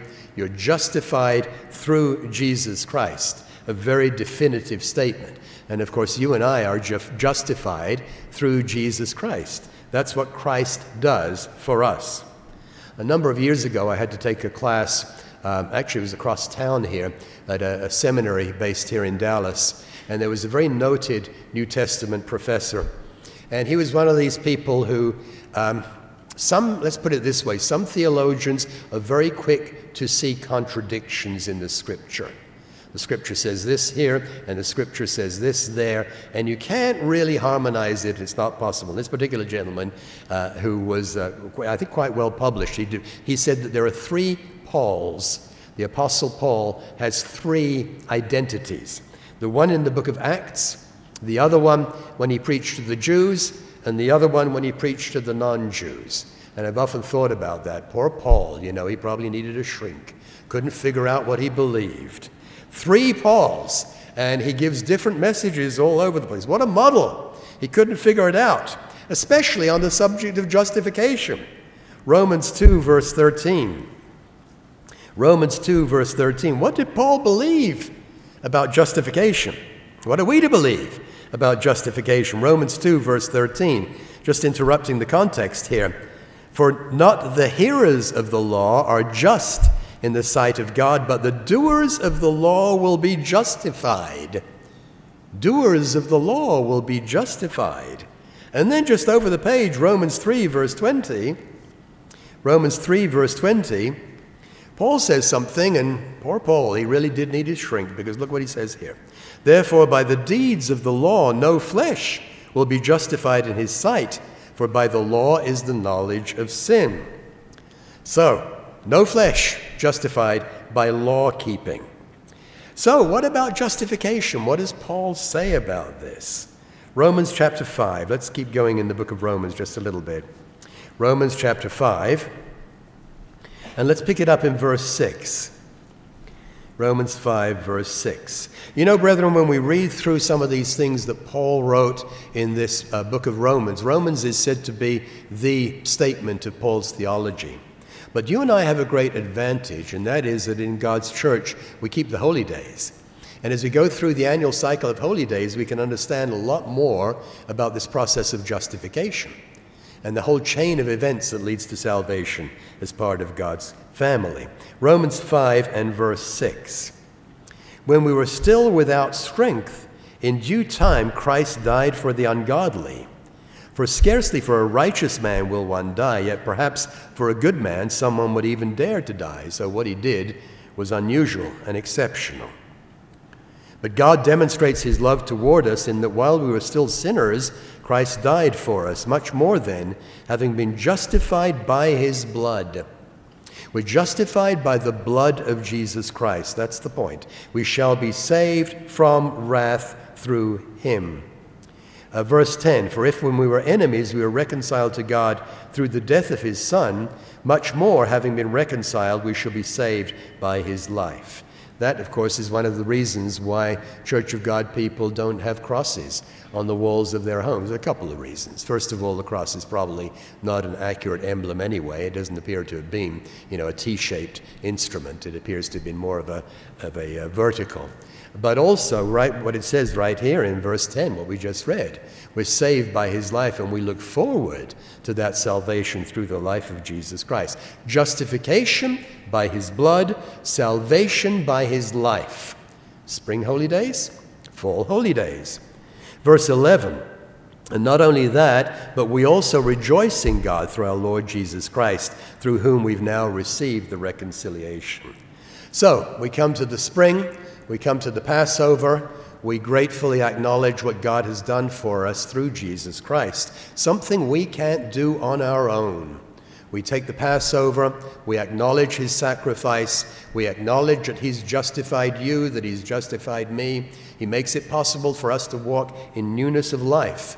And then, of course, a few weeks later, 7 weeks later approximately, we come to the festival of Pentecost, when God gives a little bit of his life essence to you and to me, so that we can walk differently. We keep the Passover, and then, of course, we keep 7 days of unleavened bread. God's part in the process and our part in the process. You and I are new covenant Christians. We're New Covenant Christians. We acknowledge that we're justified through Jesus Christ. And then, of course, we come to the next holy day, the Feast of Trumpets, in which we look forward to life from him, life being given to us through Jesus Christ. And did you ever stop to think that the Feast of Trumpets has a different meaning for us from the meaning it has for the world? What does it mean for the world? For the world, it means the return of Jesus Christ visibly. Every eye will see him, and the course of events in the world is going to change dramatically. For us, it means the granting of that gift that we know is promised. The Feast of Trumpets, life from him. But the point here is that we can't just be justified and then not move on. Justification is the beginning of the process. Justification is what allows you to get your Microsoft Word document just the way you want it to look. It allows you to come close to God and then to begin walking a different way of life. Romans 5, verses 18 and 19. Romans 5, verse 18. Therefore, as through one man's offense, Adam's offense, judgment came to all men, resulting in condemnation, even so through one man's righteous act, Jesus Christ's sacrifice, the free gift came to all men, resulting in justification of life. For as by one man's disobedience many were made sinners, so also by one man's obedience many will be made righteous. But we don't stop. We keep walking. Now, of course, when we think about the subject of justification, I think it's a subject that maybe we don't talk about all that much in the Church of God. But it's a very important subject. We stop and we think about it, and we realize that there are those out there who use this term and put an emphasis in it, and they lead into a message of do-nothing Christianity. Do-nothing Christianity. There's a lot of discussion of the subject of justification and the subject of faith in the New Testament. You ever stop to ask yourself, I've been thinking about this recently, this whole concept of having faith in Jesus and then just carrying on as if nothing had happened. If you could get in a time capsule and go back to the first century and ask Jews in the first century what it would have meant to confess belief in Messiah, to have faith, and was that concept of do-nothing religion even present back then? I don't think so. I think the concept of confessing belief in God implied follow through. So let's take a look at this. What does the New Testament say about this? Because again, some commentators say there's a contradiction here. Paul and James, the great heavyweight theological contest. And out they come out of their two corners and they begin to fight it out. So justification by faith or justification by works. Romans chapter 4. Romans chapter 4. Romans chapter 4. Paul is making a point here, and a very important one. How are we justified? We're justified by faith. Romans 4, verse 1. What then shall we say that Abraham, our father, has found according to the flesh? For if Abraham was justified by works, by things that he did, he has something to boast about, but not before God. What does the Scriptures say? Now, this is quoted from Genesis chapter 15. Abraham believed God, and it was accounted to him for righteousness. You remember the scene. We're not going to go back there. God brings him outside. He says, look up at the stars. So Abraham turns his head upward, and he looks at the stars, and God tells him, this is what your offspring is going to be like. And it must have, boggled his mind. Well, this is impossible. She's too old. I'm too old. And then the Scripture goes on, as we just read, Abraham believed God, and it was accounted to him for righteousness. Sometimes God specializes in the impossible, doesn't he? Now, to him who works, the wages are not counted as grace, but as debt. You've done something for someone, and you've got to be paid for it. But what's the cost of justification? Verse 5, but to him who does not work, but believes on him who justifies the ungodly, his faith is accounted for righteousness. Just as David describes the blessedness of the man to whom God imputes righteousness apart from works. Blessed are those whose lawless deeds are forgiven and whose sins are covered. Blessed is the man to whom the Lord shall not impute sin. And Paul goes on to talk about Abraham being justified before the time that he was circumcised. Justification by faith. Justification by faith. Christian justification from the sacrifice of his blood, as we just read in Romans chapter 5. Now let's drop down a little bit here in Romans chapter 4 to verse 13. Romans 4, verse 13. For the promise that he would be heir of the world was not to Abraham or to his seed through the law, but through the righteousness of faith. Abraham was given certain promises. The entire legal system was not even given yet. For if those who are of the law are heirs, faith is made void and the promise made of no effect. You can't earn the promises through the law. Because the law brings about wrath, for where there is no law, there is no transgression. The law illustrates what sin is. It shows you where you've gone wrong. It shows you how you've got to replenish your tank, as we heard in the sermonette. Verse 16, therefore it is of faith that it might be according to grace, so that the promise might be sure to all the seed, not only to those who are of the law, but also to those who are of the faith of Abraham, who is the father of us all. I made you a father of many nations. Paul is doing here what he often did, trying to knit together different branches of the church, different nationalities, the Jews and the non-Jews, in the presence of him whom he believed, God, who gives life to the dead and calls those things which do not exist as though they did. Just as Abraham came outside and God made him look up at the stars, he said, you're going to have offspring as numerous as this. Verse 18, who contrary to hope, in hope believed, so that he became the father of many nations, according to what was spoken, so shall your descendants be. Verse 19, and not being weak in faith, he did not consider his own body already dead, since he was about 100 years old. It says that he was 99 years old when Sarah conceived. He was about 100 years old when she gave birth to Isaac. And the deadness of Sarah's womb, he didn't waver at the promise of God through unbelief, but he was strengthened in faith, giving glory to God, and being fully convinced that what he had promised, he was also able to perform. And therefore it was accounted to him for righteousness. Romans describes Abraham as the father of the faithful. He had this amazing experience being brought outside and being told, no, the story's not over. You're going to have the son of promise. How God specializes in the impossible. He likes to do those things.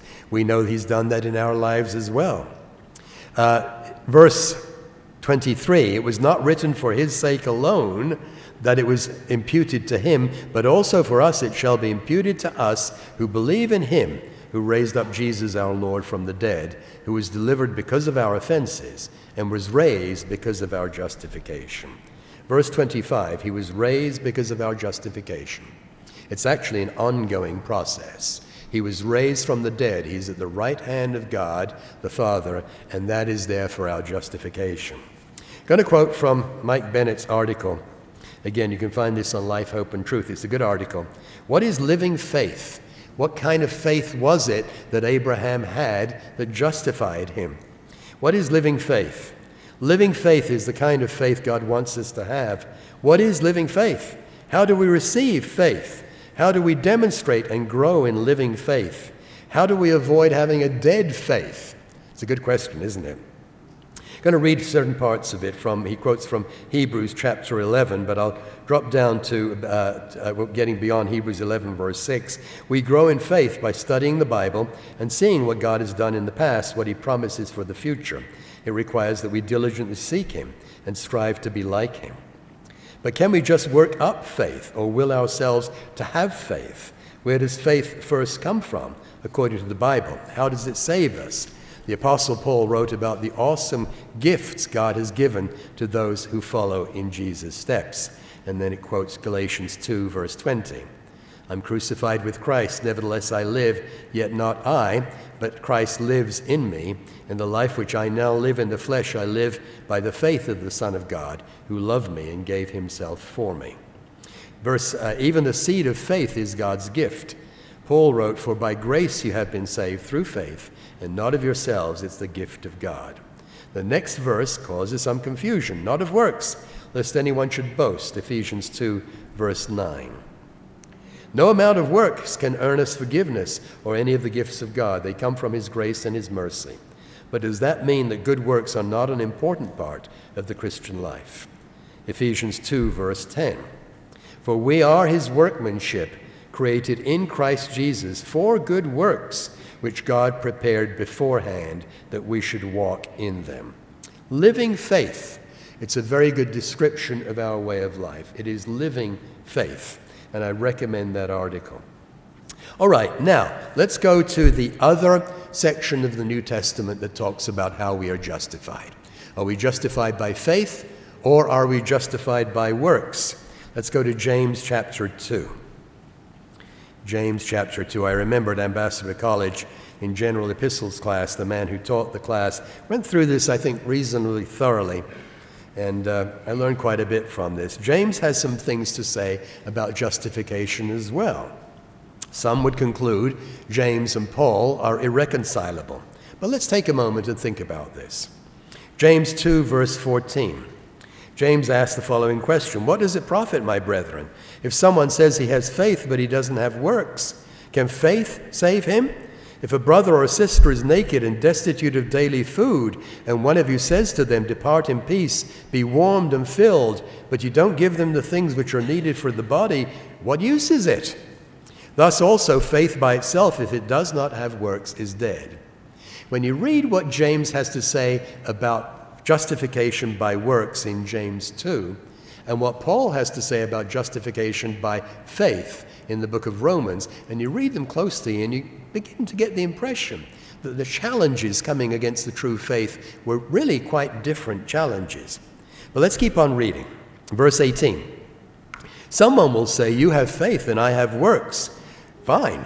Show me your faith without your works, and I will show you my faith by my works.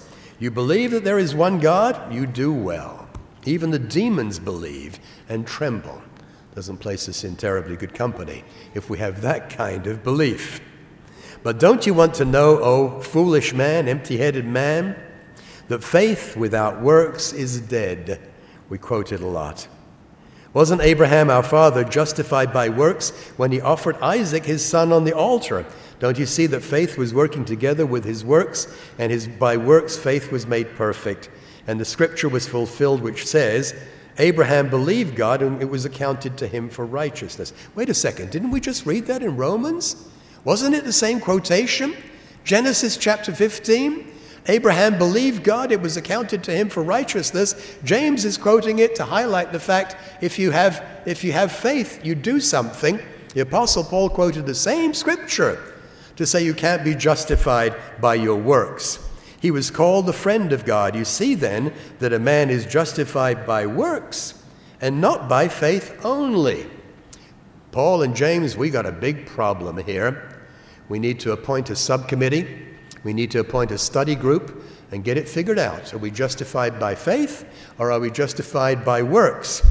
Verse 25, Rahab the harlot, justified by works. She received the messengers and sent them out another way. As the body without the spirit is dead, so faith without works is dead also.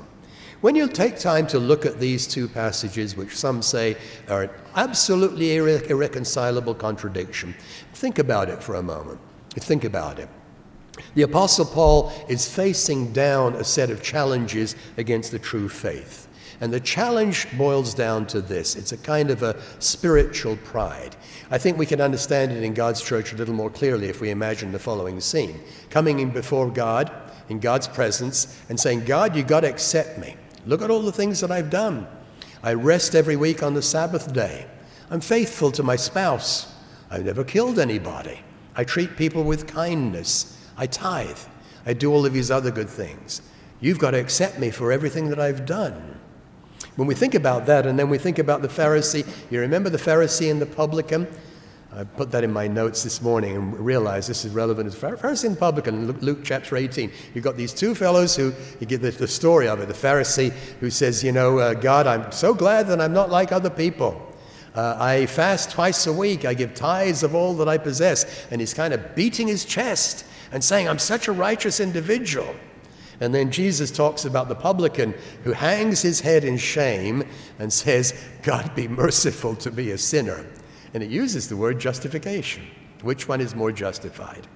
So what is Paul combating when he says that we're justified by faith and not by our works? If it's our works that earn anything, you don't earn much of anything. Not in the spiritual realm. The Apostle Paul is combating a kind of a spiritual pride, just like the Pharisee in Luke chapter 18. I'm so righteous, God, you're obligated. And Paul says, no, God is not obligated to do anything of the kind. God gives you your justification as a free gift through Jesus Christ. On the other hand, the Apostle James, they're kind of back to back. They stand back to back in defense of the true faith. And James is saying, okay, you believe things?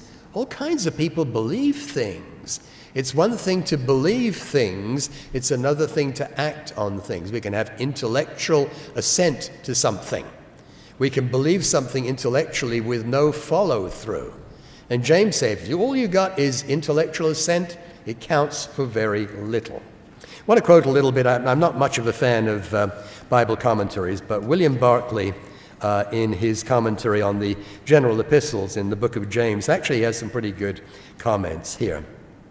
He's commenting on James chapter 2, and I'll read just a little bit of it, and for Dora, who's up in the translating booth, I'm on page 72. You might have William Barclay's commentaries at home. They're quite useful.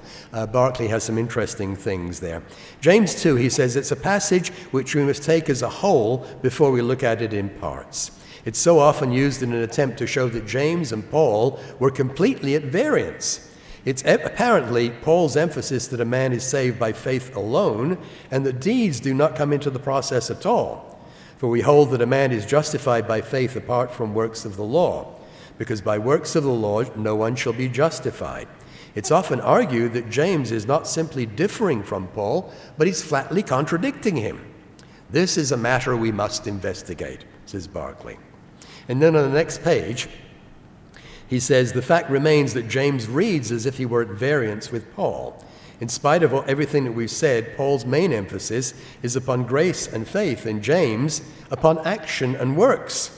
But this must be said, what James is condemning is not Paulinism, but a perversion of it. The essential Pauline position in one sentence was, believe in the Lord Jesus and you will be saved. But clearly the significance we attach to this demand will entirely depend on the meaning we attach to believe. There are two kinds of belief. And again, I've often wondered, what did people in the first century believe, understand with the use of the word belief? Did they think of something, just an intellectual assent and nothing more? There is belief which is purely intellectual, Barclay says. For instance, I believe that the square on the hypotenuse of a right-angled triangle equals the sum of the squares on the other two sides. And if I had to, I could prove it. But it makes no difference to my life and living. I accept it, but it has no effect upon me. There is another kind of belief.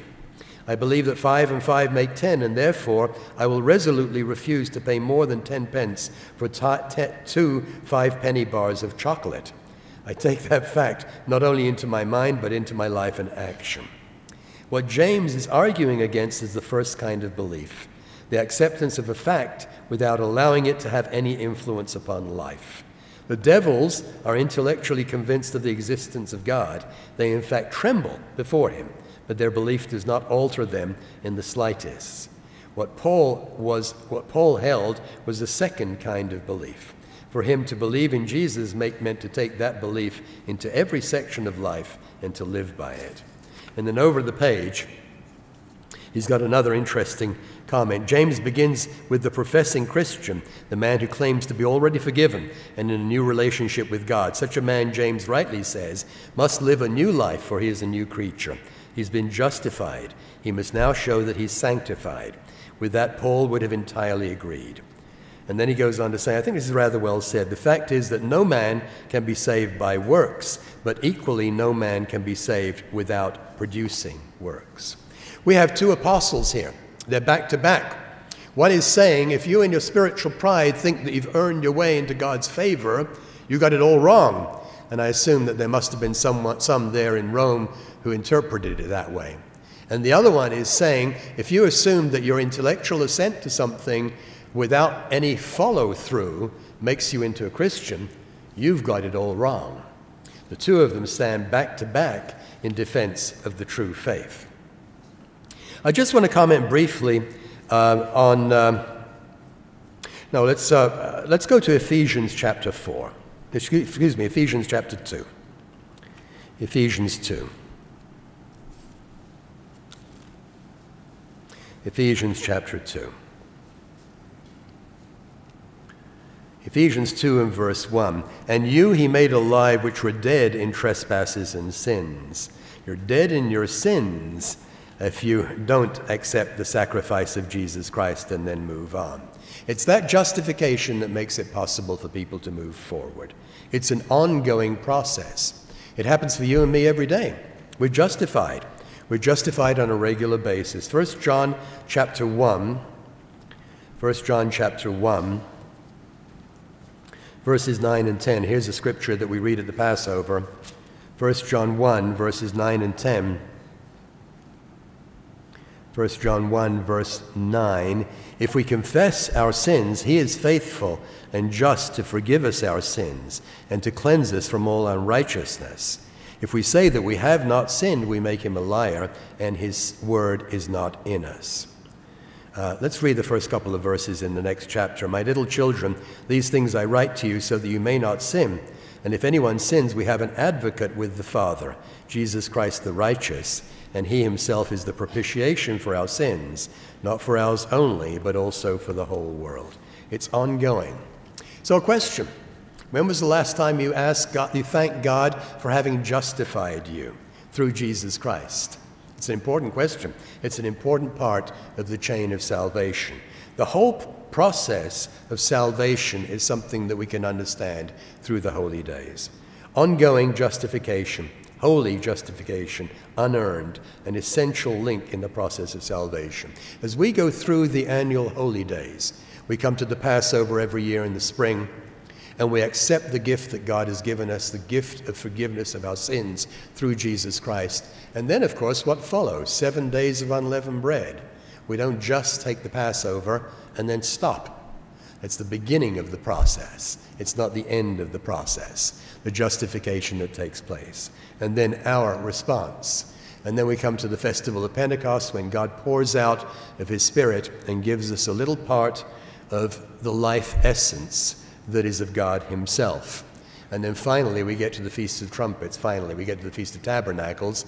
We get to the Feast of Trumpets and the return of Jesus Christ. And he gives us that unearned gift of life in God's kingdom. It's one chain. It begins with justification. Romans chapter 8, wrap it up here. Romans 8, verses 28 through 31. Romans 8, verses 28 through 31. There's so much that we can understand about this entire process and about what it is that God does for us through Jesus Christ, because we keep God's holy days. Romans 8, verse 28. And we know that all things work together for good to those who love God, to those who are the called according to his purpose. For whom he foreknew, he also predestined. He was predestined there would be a group of people in the name of Jesus Christ, standing before God and serving him, to be conformed to the image of his Son, that he might be the firstborn among many brethren. Moreover, whom he predestined, these he also called. And whom he called, these he also justified. And whom he justified, these he also glorified. And then verse 31, what then shall we say to these things? If God is for us, who can be against us? The one who began the process, granting us justification through his Son, Jesus Christ, completes it with our part, with God's part, with the contribution of Jesus Christ, as he allows us to stand before him and eventually to inherit the gift of eternal life that he holds out for us.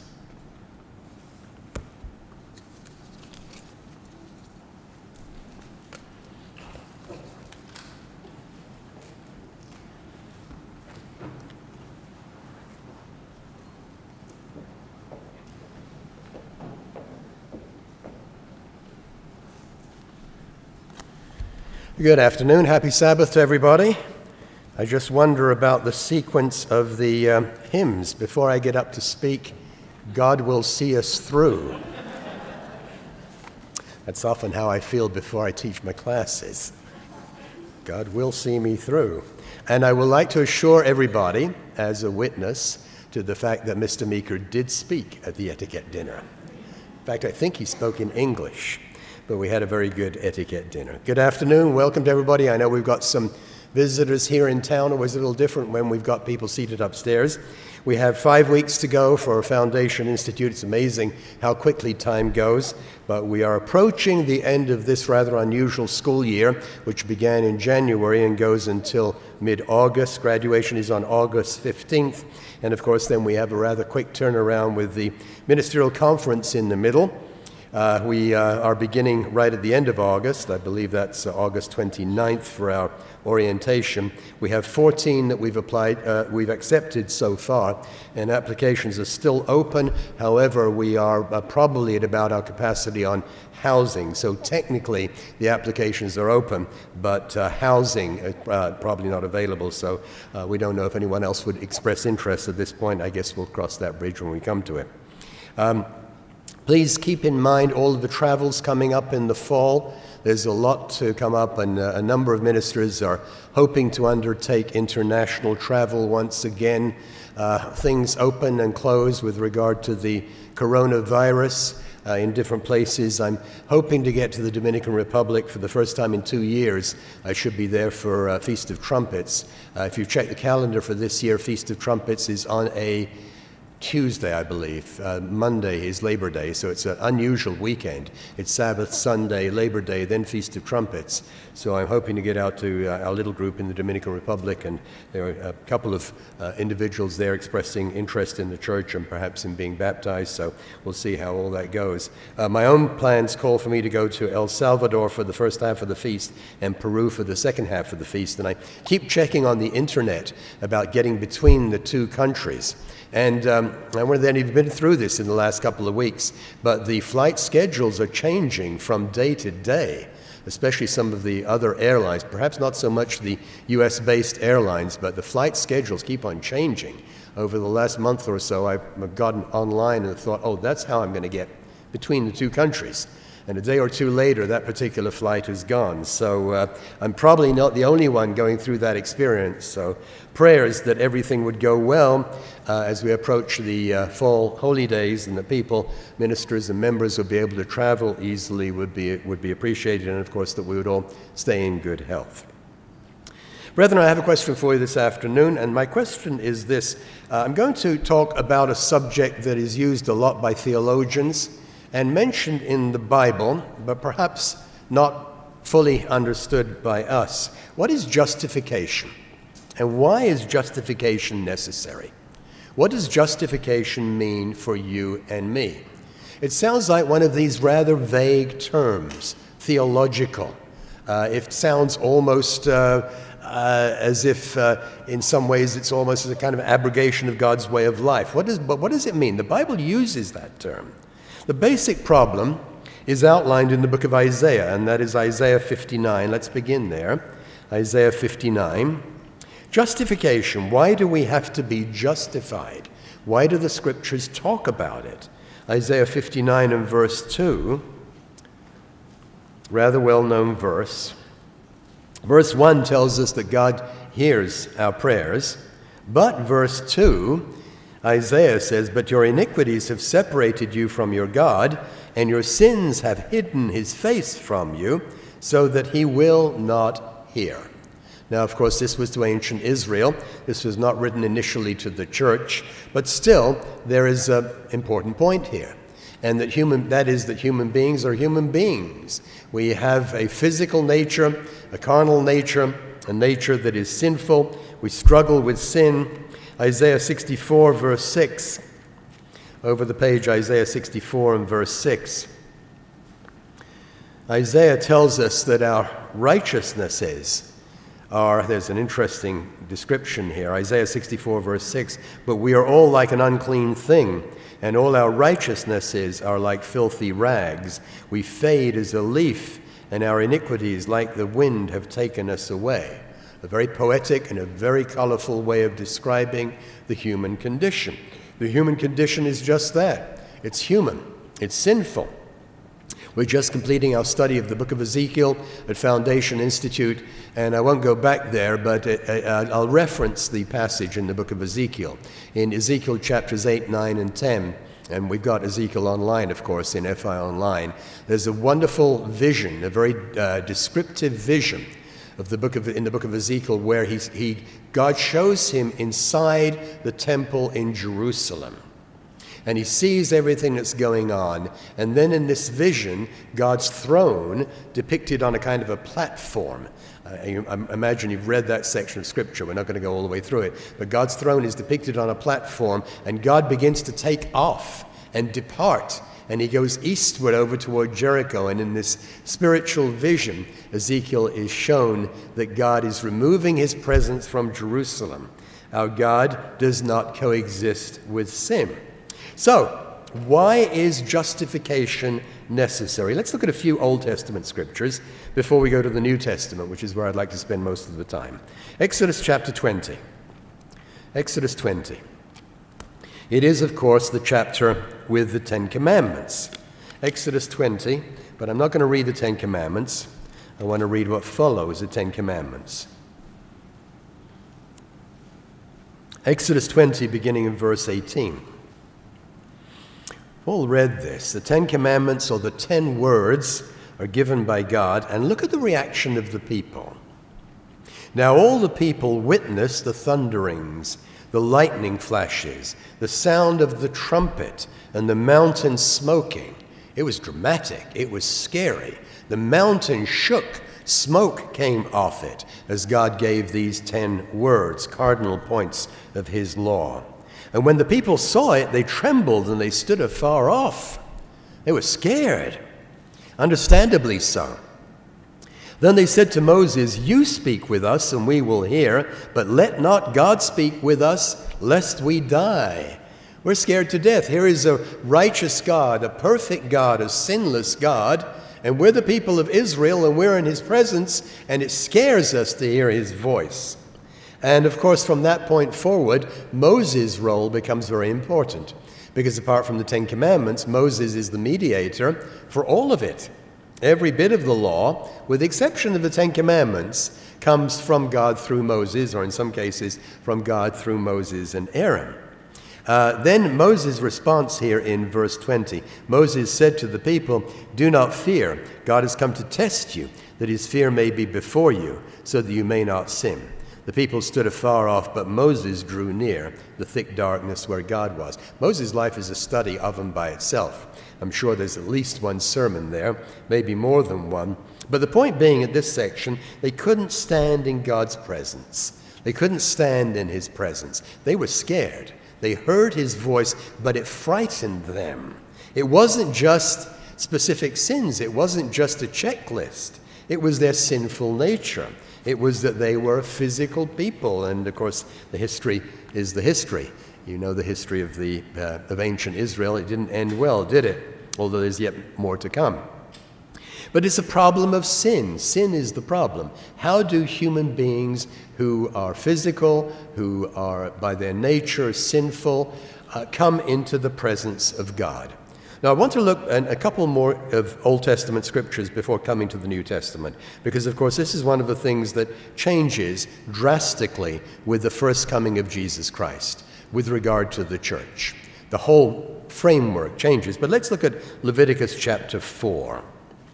Leviticus chapter 4, because I think this merits some explanation here. Leviticus 4 and verse 20. This is in the section about the ceremonial law. There's a series of offerings, animal sacrifices here. And actually, I was asked a question on this a number of years ago.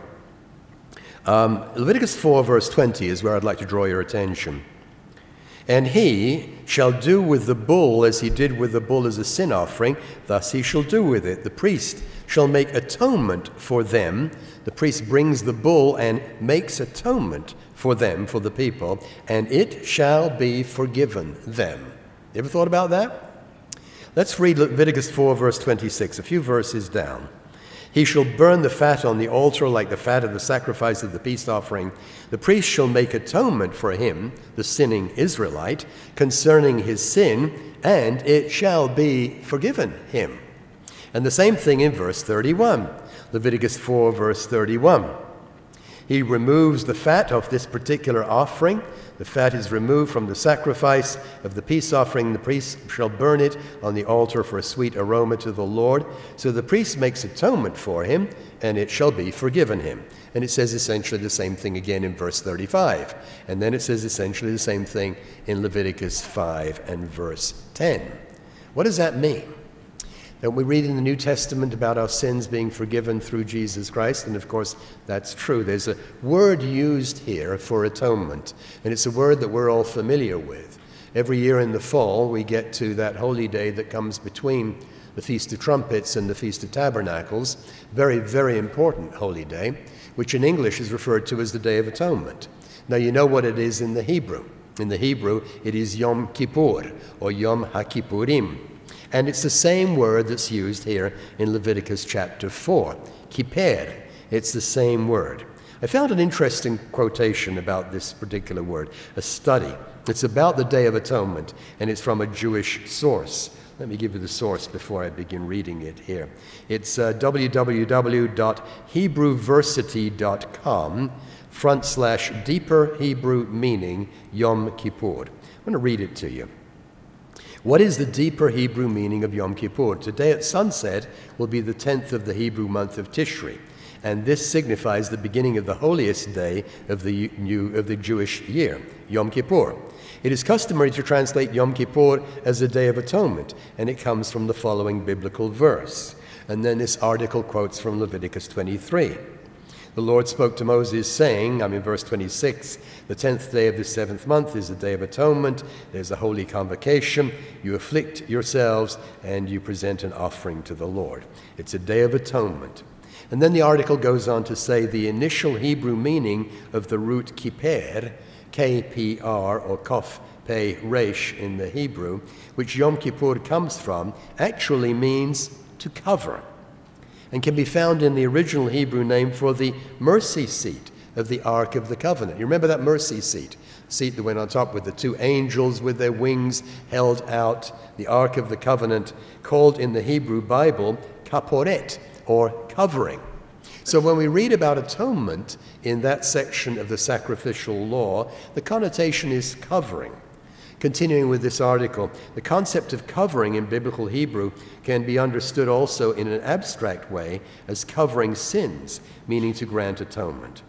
Precisely as the English name for the holiest day in the Jewish calendar, Day of Atonement, Yom Kippur, and sheds light on the decision to translate into English the Hebrew word kaporet, the covering of the ark, as mercy seat.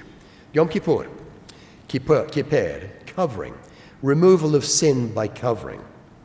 Now let's go to the book of Hebrews, because Hebrews has a lot to say about this. This is one of these things that change in New Testament times.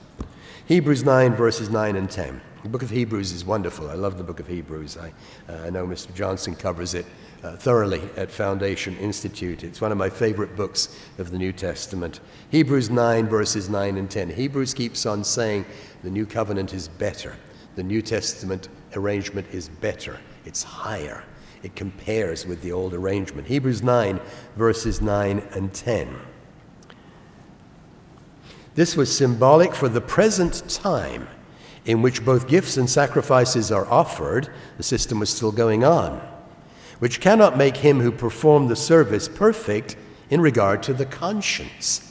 Isn't that an interesting statement? You brought an animal sacrifice and it didn't make you perfect with regard to the conscience. Concerned only with foods and drinks, various washings, fleshly ordinances imposed until the time of Reformation, the time of the institution of the new covenant, the founding of the church through Jesus Christ. Verse 13, same chapter, verse 13. For if the blood of bulls and goats and the ashes of a heifer, sprinkling the unclean, sanctifies for the purifying of the flesh, how much more, Hebrews uses that term over and over again, how much more shall the blood of Christ, who through the eternal Spirit offered himself without spot to God, cleanse your conscience from dead works to serve the living God. It's a strong statement and worth thinking about. Verse 15, and for this reason he, Christ, is the mediator of the new covenant, just like Moses was the mediator of the old covenant, although of course it functions differently. By means of death for the redemption of the transgressions under the first covenant, that those who are called may receive the promise of eternal inheritance. There's a promise under the new covenant.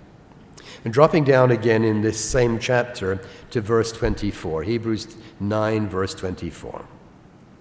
For Christ has not entered the holy places made with hands, which are copies of the true, but into heaven itself, now to appear in the presence of God for us, not that he should offer himself often, as the high priest enters the most holy place every year with blood of another, an allusion to the Day of Atonement. He then would have had to suffer often since the foundation of the world, but now once at the end of the ages he has appeared to put away sin by the sacrifice of himself. And it is appointed for men to die once, but after this the judgment. So Christ was offered once to bear the sins of many. To those who eagerly wait for him, he will appear a second time, apart from sin, for salvation. Allusions to a lot of holy days there. Of course, that's an allusion to the Feast of Trumpets, and we'll come to that momentarily. The Feast of Trumpets, in one sense, means something rather different for you and me than it does for the world. But let's keep reading in Hebrews chapter 10, where we get an even more definitive statement. Hebrews 10, verses 1 through 4. For the law, having a shadow of the good things to come, the law foreshadows those ceremonies, those animal sacrifices. There was a typology there. And not the very image of the things can never, with these same sacrifices, which they offer continually year by year, make those who approach perfect. For then would they not have ceased to be offered? It would have been done only once if they had been that effective, but they were not, of course. For the worshippers, once purified, would have had no more consciousness of sins. But in those sacrifices, there is a reminder of sins every year. And then this enormously definitive statement here in verse 4. For it is not possible that the blood of bulls and goats could take away sins. Christ's sacrifice takes away sins. It cleanses out the conscience, inside out. It gives people a new start. It has to do with justification. So I was looking around on the internet as I was doing a little bit of thinking and reading about this sermon and looking for material on the subject of justification. And you can imagine if you go onto the internet and you look for a search on justification, you come up with probably hundreds and hundreds of pages, lots of them. And a lot of it not that helpful, and you've got to begin sifting out wheat and chaff. And then I suddenly realized there's a very good website that serves as a very good source of information on things biblical and things theological. It's called Life, Hope, and Truth. And in a sense, we're all part of it. Now, I wonder how many have read all the articles on Life, Hope, and Truth. I used to read them all when I was on the Doctrine Committee, but there are now some there that I haven't read. Justification, an article by John Foster, pastor of the Church of God Worldwide Association, titled, What is Justification? On Life, Hope, and Truth site. Definition, what is justification? The New Testament was preserved in the Greek language, and justification is translated from one of two Greek words. The first is dikaiosis. This word, quote, denotes the act of pronouncing righteous, justification, acquittal. Its precise meaning is determined by that of the verb dikaio, to justify, signifying the establishment of a person as just by acquittal from guilt, quoting from Vine's Expository Dictionary of the Old and New Testament words. The other Greek word for justification is dikaioma. Vine says this word, quote, is a declaration that a person or a thing is righteous. The definition further signifies, quote, a sentence of acquittal by which God acquits men of their guilt. Acquittal, release. These Greek words mean that when God acquits and absolves us of all blame and guilt for our sins, we become just and innocent in his sight. Justification comes as a result of God's initiative toward us through his grace and by our faith in the shed blood of Jesus Christ. Life, Hope, and Truth article, What is Justification? Now, the New Testament mentions justification. I think it's actually that particular word is used, 4 times in that form in the New King James Version. I believe about 7 times in the NRSV version. But the New Testament speaks of justification as an essential step in the process of salvation. What is justification? How do we conceive of it? Perhaps the most common illustration of what justification is for you and me, it comes when we're sitting at our desks. I'm guessing most of us in this room, even if we don't type documents as part of our work, we type documents when we're sitting at home, and we use a word processing system. It used to be, what was it? I forget the old one that they used to have. Microsoft Word is ubiquitous these days, and when you sit down to type up your document, what do? You justify the margins. Do you want it left justified? You want it right justified? Or you kind of stretch it out and you justify it on both sides. And it's a small illustration of what justification is for us, coming close to how we come into the presence of a holy and perfect God, and we can stand in his presence. Just as you left justify your document, or you right margin justify your document. How you come into that presence of God. There's a very important statement here from the Apostle Paul. When he began to go out to preach the gospel, and of course, as you know, in the book of Acts, he began to preach the gospel, first of all, to the Jewish people. Book of Acts is very interesting. You begin reading about the gospel going to the Jewish people. And even at the end of the book of Acts, the Apostle Paul and his traveling companions are still identified as Jews. But he begins to take the message of the gospel out to his people, the Jewish people. And on his first evangelistic tour, many of the Bibles refer to it as a missionary journey. Evangelistic tour is a better term. In preaching to the Jewish people in Acts chapter 13, let's turn there. Acts chapter 13. The Apostle Paul had something very firm and definitive to say about Christian justification. Acts 13, I'm going to read quite a few verses here. He's out on this evangelistic tour. He begins, as he always did, in the synagogue. Not always. You get to the end of the book of Acts, and that is sort of the door. It's kind of closed at that point. But in the early part of the book of Acts, he begins with the Jews and the others who are non-Jewish but who come into the fellowship of the synagogues. Acts 13 and verse 14. Acts 13, verse 14. When they departed from Perga, they came to Antioch in Pisidia, Asia Minor, Turkey, and they went into the synagogue on the Sabbath day, and they sat down. And after the reading of the law and the prophets, the rulers of the synagogue sent to them, men and brethren, if you have any word of exhortation for the people, say on. I've always found this interesting, because this doesn't happen in a synagogue service today. Judaism has changed a lot from the first century. I don't think you can go into a synagogue service today and just say, oh, I've got a word of wisdom. I've got something I'd like to share with everybody. It doesn't work that way. Judaism became much more scripted in the interim. But anyway, Paul is invited to say something. Have you got a word of exhortation? Verse 16. Paul stood up and motioning with his hand, he said, Men of Israel, and you who fear God, listen. The God of this people, Israel, chose our fathers and exalted the people who, when they dwelt as strangers in the land of Egypt, and with an uplifted arm, he brought them out of it. And he goes through much of the history. He did this often. You know the history.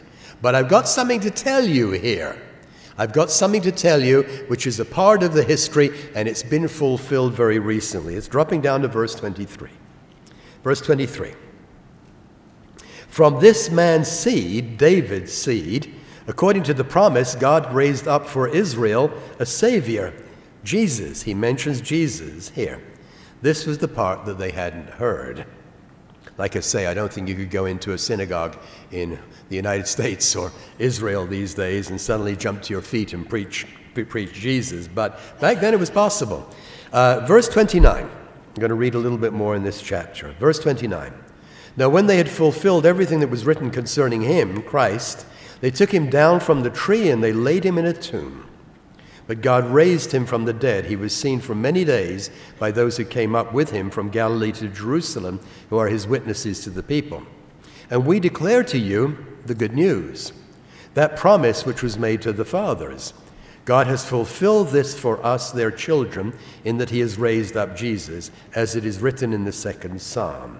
And then a quote from Psalm 2, "You are my son, today I have begotten you." And that he raised him from the dead, no more to return to corruption. He has spoken thus, "I will give you the sure mercies of David." Dropping down to verse 36. David, after he had served his own generation by the will of God, fell asleep and was buried with the fathers and saw corruption. So that psalm is not talking about David, it's talking about someone else who was to come from the lineage of David. But he whom God raised up saw no corruption. His body didn't decompose in the grave. Therefore, let it be known to you, brethren, that through this man is preached to you the forgiveness of sins. And then here in verse 39, I read a lot of scripture here, but I want to get to verse 39.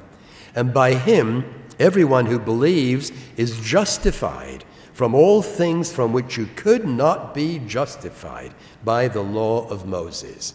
The law of Moses would not justify you. You're justified through Jesus Christ. A very definitive statement.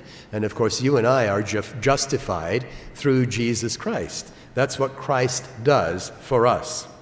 A number of years ago, I had to take a class, actually it was across town here, at a seminary based here in Dallas. And there was a very noted New Testament professor. And he was one of these people who, let's put it this way, some theologians are very quick to see contradictions in the Scripture. The Scripture says this here, and the Scripture says this there, and you can't really harmonize it. It's not possible. This particular gentleman, who was, I think, quite well published, he said that there are three Pauls. The Apostle Paul has three identities. The one in the book of Acts, the other one when he preached to the Jews, and the other one when he preached to the non-Jews. And I've often thought about that. Poor Paul, you know, he probably needed a shrink. Couldn't figure out what he believed. Three Pauls, and he gives different messages all over the place. What a muddle. He couldn't figure it out, especially on the subject of justification. Romans 2, verse 13. Romans 2, verse 13. What did Paul believe about justification? What are we to believe about justification? Romans 2, verse 13. Just interrupting the context here. For not the hearers of the law are just in the sight of God, but the doers of the law will be justified. Doers of the law will be justified. And then just over the page, Romans 3, verse 20. Romans 3, verse 20. Paul says something, and poor Paul, he really did need his shrink, because look what he says here. Therefore, by the deeds of the law, no flesh will be justified in his sight, for by the law is the knowledge of sin. So, no flesh justified by law keeping. So, what about justification? What does Paul say about this? Romans chapter 5. Let's keep going in the book of Romans just a little bit. Romans chapter 5. And let's pick it up in verse 6. Romans 5, verse 6. You know, brethren, when we read through some of these things that Paul wrote in this book of Romans, Romans is said to be the statement of Paul's theology. But you and I have a great advantage, and that is that in God's church, we keep the holy days. And as we go through the annual cycle of holy days, we can understand a lot more about this process of justification and the whole chain of events that leads to salvation as part of God's family. Romans 5 and verse 6. When we were still without strength, in due time Christ died for the ungodly. For scarcely for a righteous man will one die, yet perhaps for a good man someone would even dare to die. So what he did was unusual and exceptional. But God demonstrates his love toward us in that while we were still sinners, Christ died for us. Much more then, having been justified by his blood. We're justified by the blood of Jesus Christ. That's the point. We shall be saved from wrath through him. Verse 10, for if when we were enemies we were reconciled to God through the death of his Son, much more, having been reconciled, we shall be saved by his life. That, of course, is one of the reasons why Church of God people don't have crosses on the walls of their homes. A couple of reasons. First of all, the cross is probably not an accurate emblem anyway. It doesn't appear to have been, a T-shaped instrument. It appears to have been more of a vertical. But also, what it says right here in verse 10, what we just read, we're saved by his life, and we look forward to that salvation through the life of Jesus Christ. Justification by his blood, salvation by his life. Spring holy days, fall holy days.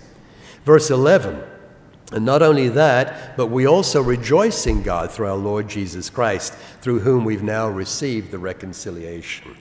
So, we come to the spring, we come to the Passover, we gratefully acknowledge what God has done for us through Jesus Christ, something we can't do on our own. We take the Passover, we acknowledge his sacrifice, we acknowledge that he's justified you, that he's justified me. He makes it possible for us to walk in newness of life. And then, of course, a few weeks later, 7 weeks later approximately, we come to the Festival of Pentecost, when God gives a little bit of his life essence to you and to me, so that we can walk differently. We keep the Passover, and then, of course, we keep 7 days of unleavened bread. God's part in the process and our part in the process. You and I are new covenant Christians. We're new covenant Christians. We acknowledge that we're justified through Jesus Christ. And then, of course, we come to the next holy day, the Feast of Trumpets, in which we look forward to life from him, life being given to us through Jesus Christ. And did you ever stop to think that the Feast of Trumpets has a different meaning for us from the meaning it has for the world? What does it mean for the world? For the world, it means the return of Jesus Christ visibly. Every eye will see him, and the course of events in the world is going to change dramatically. For us, it means the granting of that gift that we know is promised. The Feast of Trumpets, life from him. But the point here is that we can't just be justified and then not move on. Justification is the beginning of the process. Justification is what allows you to get your Microsoft Word document just the way you want it to look. It allows you to come close to God and then to begin walking a different way of life. Romans 5, verses 18 and 19. Romans 5, verse 18.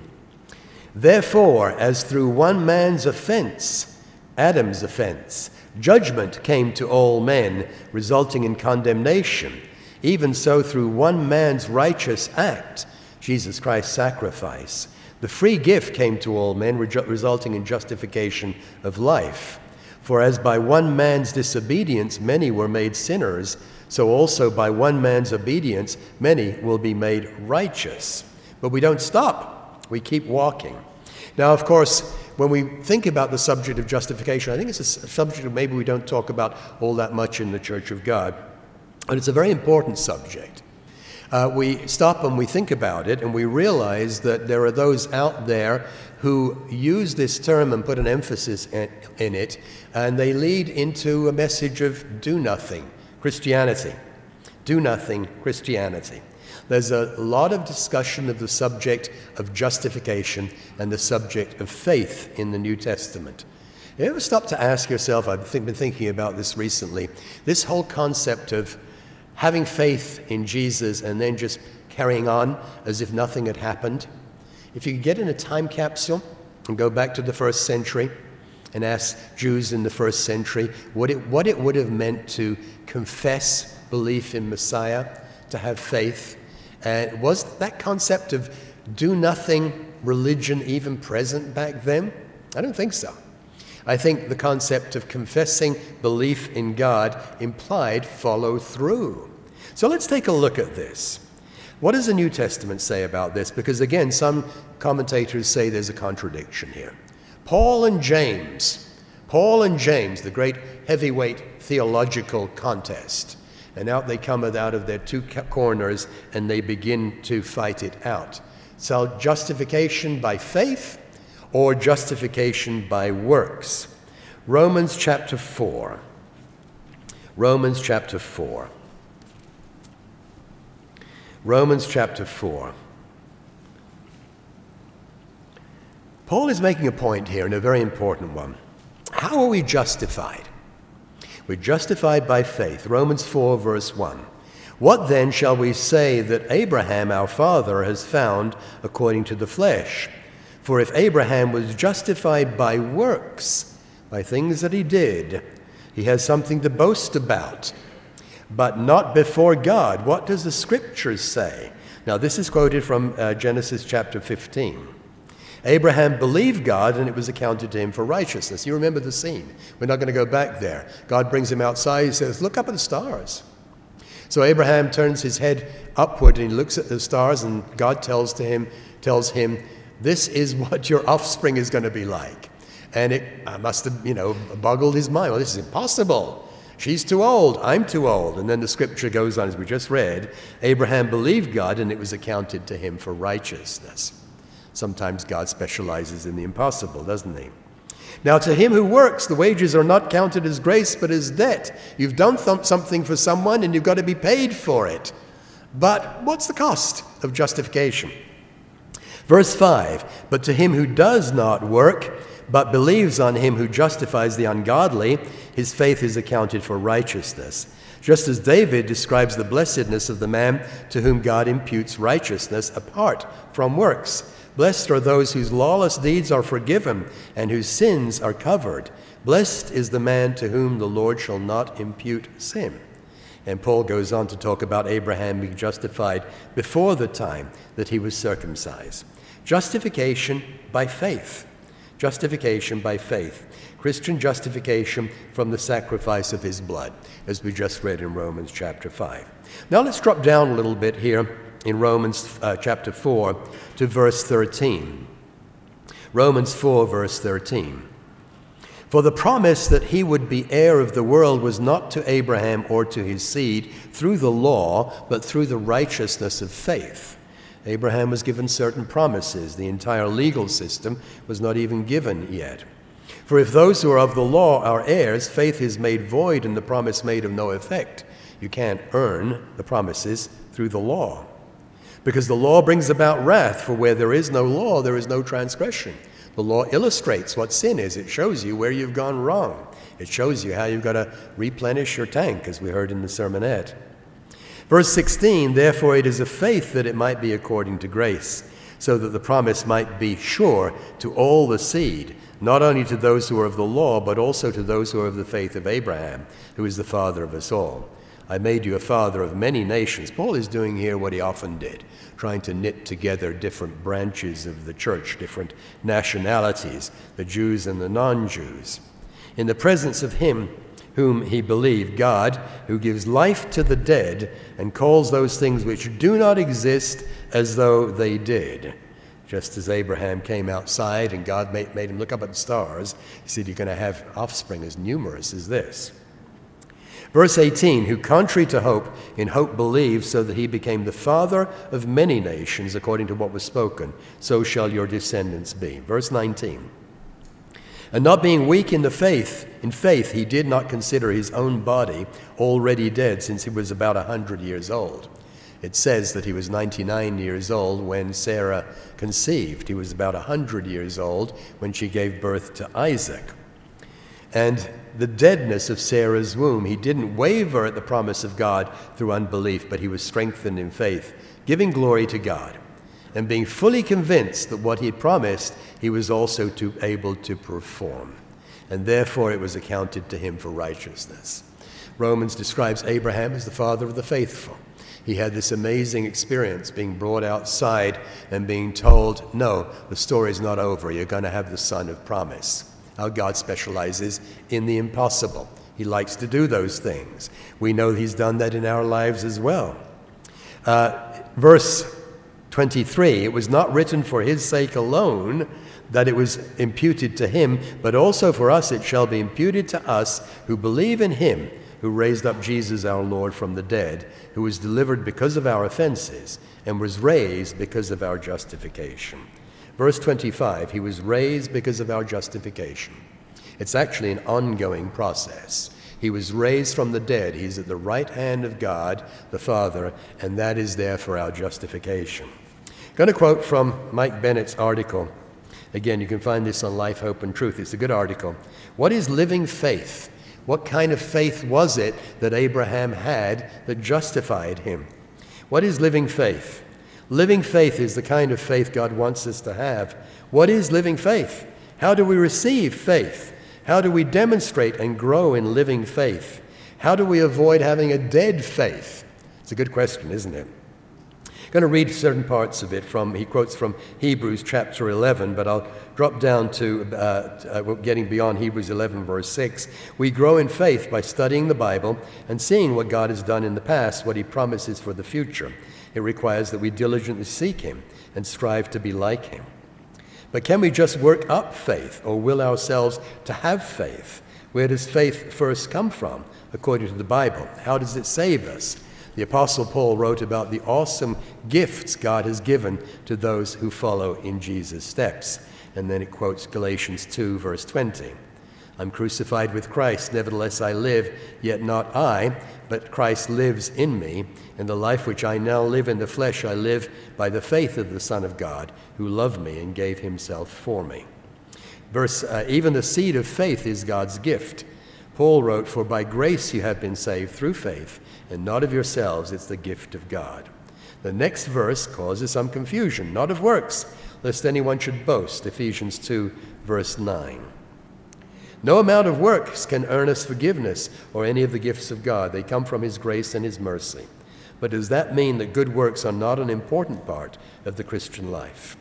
Ephesians 2, verse 10. For we are his workmanship, created in Christ Jesus for good works, which God prepared beforehand that we should walk in them. Living faith. It's a very good description of our way of life. It is living faith, and I recommend that article. All right, now let's go to the other section of the New Testament that talks about how we are justified. Are we justified by faith, or are we justified by works? Let's go to James chapter 2. James chapter 2. I remember at Ambassador College in General Epistles class, the man who taught the class went through this, I think, reasonably thoroughly, and I learned quite a bit from this. James has some things to say about justification as well. Some would conclude James and Paul are irreconcilable. But let's take a moment and think about this. James 2, verse 14. James asks the following question: what does it profit, my brethren, if someone says he has faith but he doesn't have works? Can faith save him? If a brother or a sister is naked and destitute of daily food, and one of you says to them, depart in peace, be warmed and filled, but you don't give them the things which are needed for the body, what use is it? Thus also faith by itself, if it does not have works, is dead. When you read what James has to say about justification by works in James 2, and what Paul has to say about justification by faith in the book of Romans, and you read them closely and you begin to get the impression that the challenges coming against the true faith were really quite different challenges. But let's keep on reading. Verse 18. Someone will say, you have faith and I have works. Fine. Show me your faith without your works, and I will show you my faith by my works. You believe that there is one God? You do well. Even the demons believe and tremble. Doesn't place us in terribly good company if we have that kind of belief. But don't you want to know, O foolish man, empty-headed man, that faith without works is dead? We quote it a lot. Wasn't Abraham, our father, justified by works when he offered Isaac, his son, on the altar? Don't you see that faith was working together with his works, and by works faith was made perfect? And the scripture was fulfilled which says, Abraham believed God and it was accounted to him for righteousness. Wait a second, didn't we just read that in Romans? Wasn't it the same quotation? Genesis chapter 15, Abraham believed God, it was accounted to him for righteousness. James is quoting it to highlight the fact if you have faith, you do something. The Apostle Paul quoted the same scripture to say you can't be justified by your works. He was called the friend of God. You see then that a man is justified by works and not by faith only. Paul and James, we got a big problem here. We need to appoint a subcommittee. We need to appoint a study group and get it figured out. Are we justified by faith or are we justified by works? Verse 25, Rahab the harlot, justified by works, she received the messengers and sent them out another way. As the body without the spirit is dead, so faith without works is dead also. When you take time to look at these two passages, which some say are an absolutely irreconcilable contradiction, think about it for a moment. Think about it. The Apostle Paul is facing down a set of challenges against the true faith.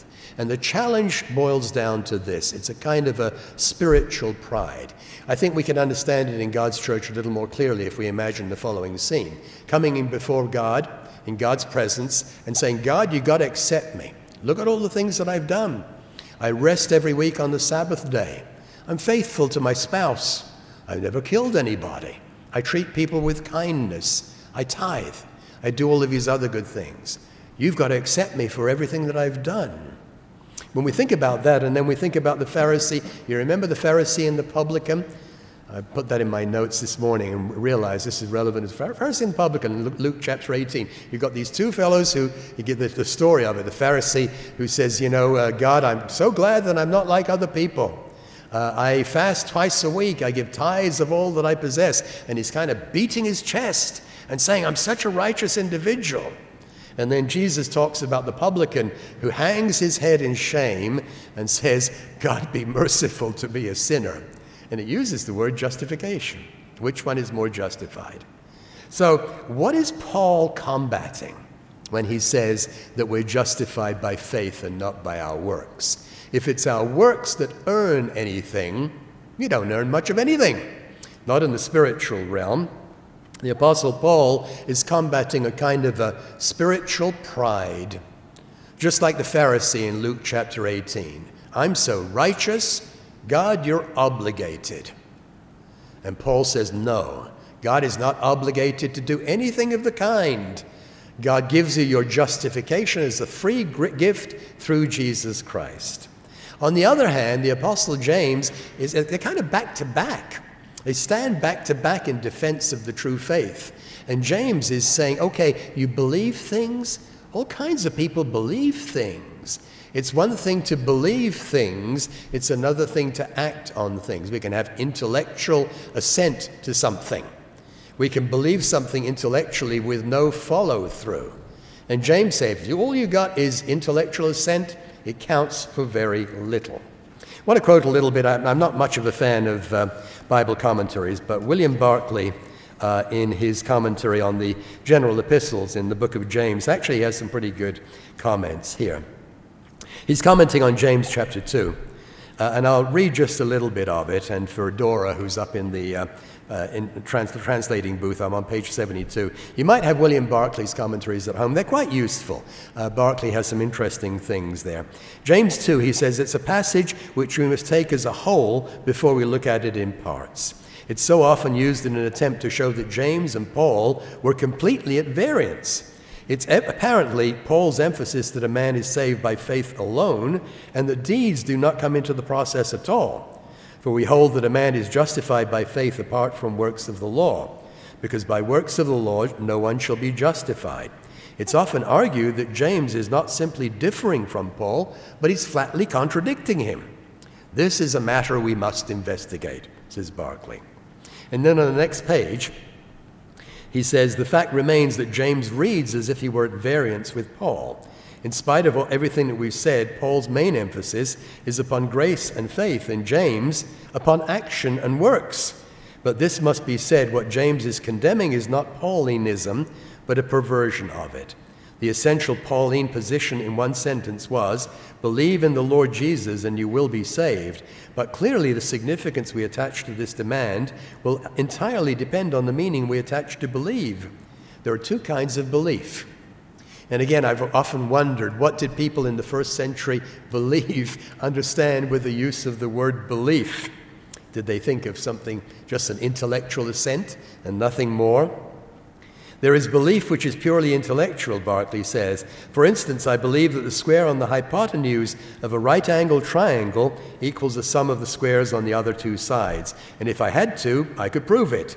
But it makes no difference to my life and living. I accept it, but it has no effect upon me. There is another kind of belief. I believe that 5 and 5 make 10, and therefore I will resolutely refuse to pay more than 10 pence for 2 5-penny bars of chocolate. I take that fact not only into my mind, but into my life and action. What James is arguing against is the first kind of belief, the acceptance of a fact without allowing it to have any influence upon life. The devils are intellectually convinced of the existence of God. They in fact tremble before him, but their belief does not alter them in the slightest. What Paul held was the second kind of belief. For him to believe in Jesus meant to take that belief into every section of life and to live by it. And then over the page, he's got another interesting comment. James begins with the professing Christian, the man who claims to be already forgiven and in a new relationship with God. Such a man, James rightly says, must live a new life, for he is a new creature. He's been justified. He must now show that he's sanctified. With that, Paul would have entirely agreed. And then he goes on to say, I think this is rather well said. The fact is that no man can be saved by works, but equally no man can be saved without producing works. We have 2 apostles here. They're back to back. One is saying, if you in your spiritual pride think that you've earned your way into God's favor, you got it all wrong. And I assume that there must have been some there in Rome who interpreted it that way. And the other one is saying, if you assume that your intellectual assent to something without any follow-through makes you into a Christian, you've got it all wrong. The 2 of them stand back to back in defense of the true faith. I just want to comment briefly let's go to Ephesians chapter 4. Excuse me, Ephesians chapter 2. Ephesians 2. Ephesians chapter 2. Ephesians 2 and verse 1. And you he made alive which were dead in trespasses and sins. You're dead in your sins if you don't accept the sacrifice of Jesus Christ and then move on. It's that justification that makes it possible for people to move forward. It's an ongoing process. It happens for you and me every day. We're justified. We're justified on a regular basis. 1 John chapter 1, verses 9 and 10. Here's a scripture that we read at the Passover. 1 John 1, verses 9 and 10. 1 John 1, verse 9. If we confess our sins, he is faithful and just to forgive us our sins and to cleanse us from all unrighteousness. If we say that we have not sinned, we make him a liar, and his word is not in us. Let's read the first couple of verses in the next chapter. My little children, these things I write to you so that you may not sin. And if anyone sins, we have an advocate with the Father, Jesus Christ the righteous, and he himself is the propitiation for our sins, not for ours only, but also for the whole world. It's ongoing. So a question. When was the last time you thanked God for having justified you through Jesus Christ? It's an important question. It's an important part of the chain of salvation. The whole process of salvation is something that we can understand through the holy days. Ongoing justification, holy justification, unearned, an essential link in the process of salvation. As we go through the annual holy days, we come to the Passover every year in the spring, and we accept the gift that God has given us, the gift of forgiveness of our sins through Jesus Christ. And then, of course, what follows? 7 days of unleavened bread. We don't just take the Passover and then stop. It's the beginning of the process. It's not the end of the process, the justification that takes place. And then our response. And then we come to the festival of Pentecost, when God pours out of his Spirit and gives us a little part of the life essence that is of God himself. And then finally we get to the Feast of Trumpets. Finally we get to the Feast of Tabernacles. We get to the Feast of Trumpets and the return of Jesus Christ. And he gives us that unearned gift of life in God's kingdom. It's one chain. It begins with justification. Romans chapter 8, wrap it up here. Romans 8, verses 28 through 31. Romans 8, verses 28 through 31. There's so much that we can understand about this entire process and about what it is that God does for us through Jesus Christ. because we keep God's holy days. Romans 8, verse 28. And we know that all things work together for good to those who love God, to those who are the called according to his purpose. For whom he foreknew, he also predestined. He was predestined there would be a group of people in the name of Jesus Christ, standing before God and serving him, to be conformed to the image of his Son, that he might be the firstborn among many brethren. Moreover, whom he predestined, these he also called. And whom he called, these he also justified. And whom he justified, these he also glorified. And then verse 31, what then shall we say to these things? If God is for us, who can be against us? The one who began the process, granting us justification through his Son, Jesus Christ, completes it with our part, with God's part, with the contribution of Jesus Christ, as he allows us to stand before him and eventually to inherit the gift of eternal life that he holds out for us.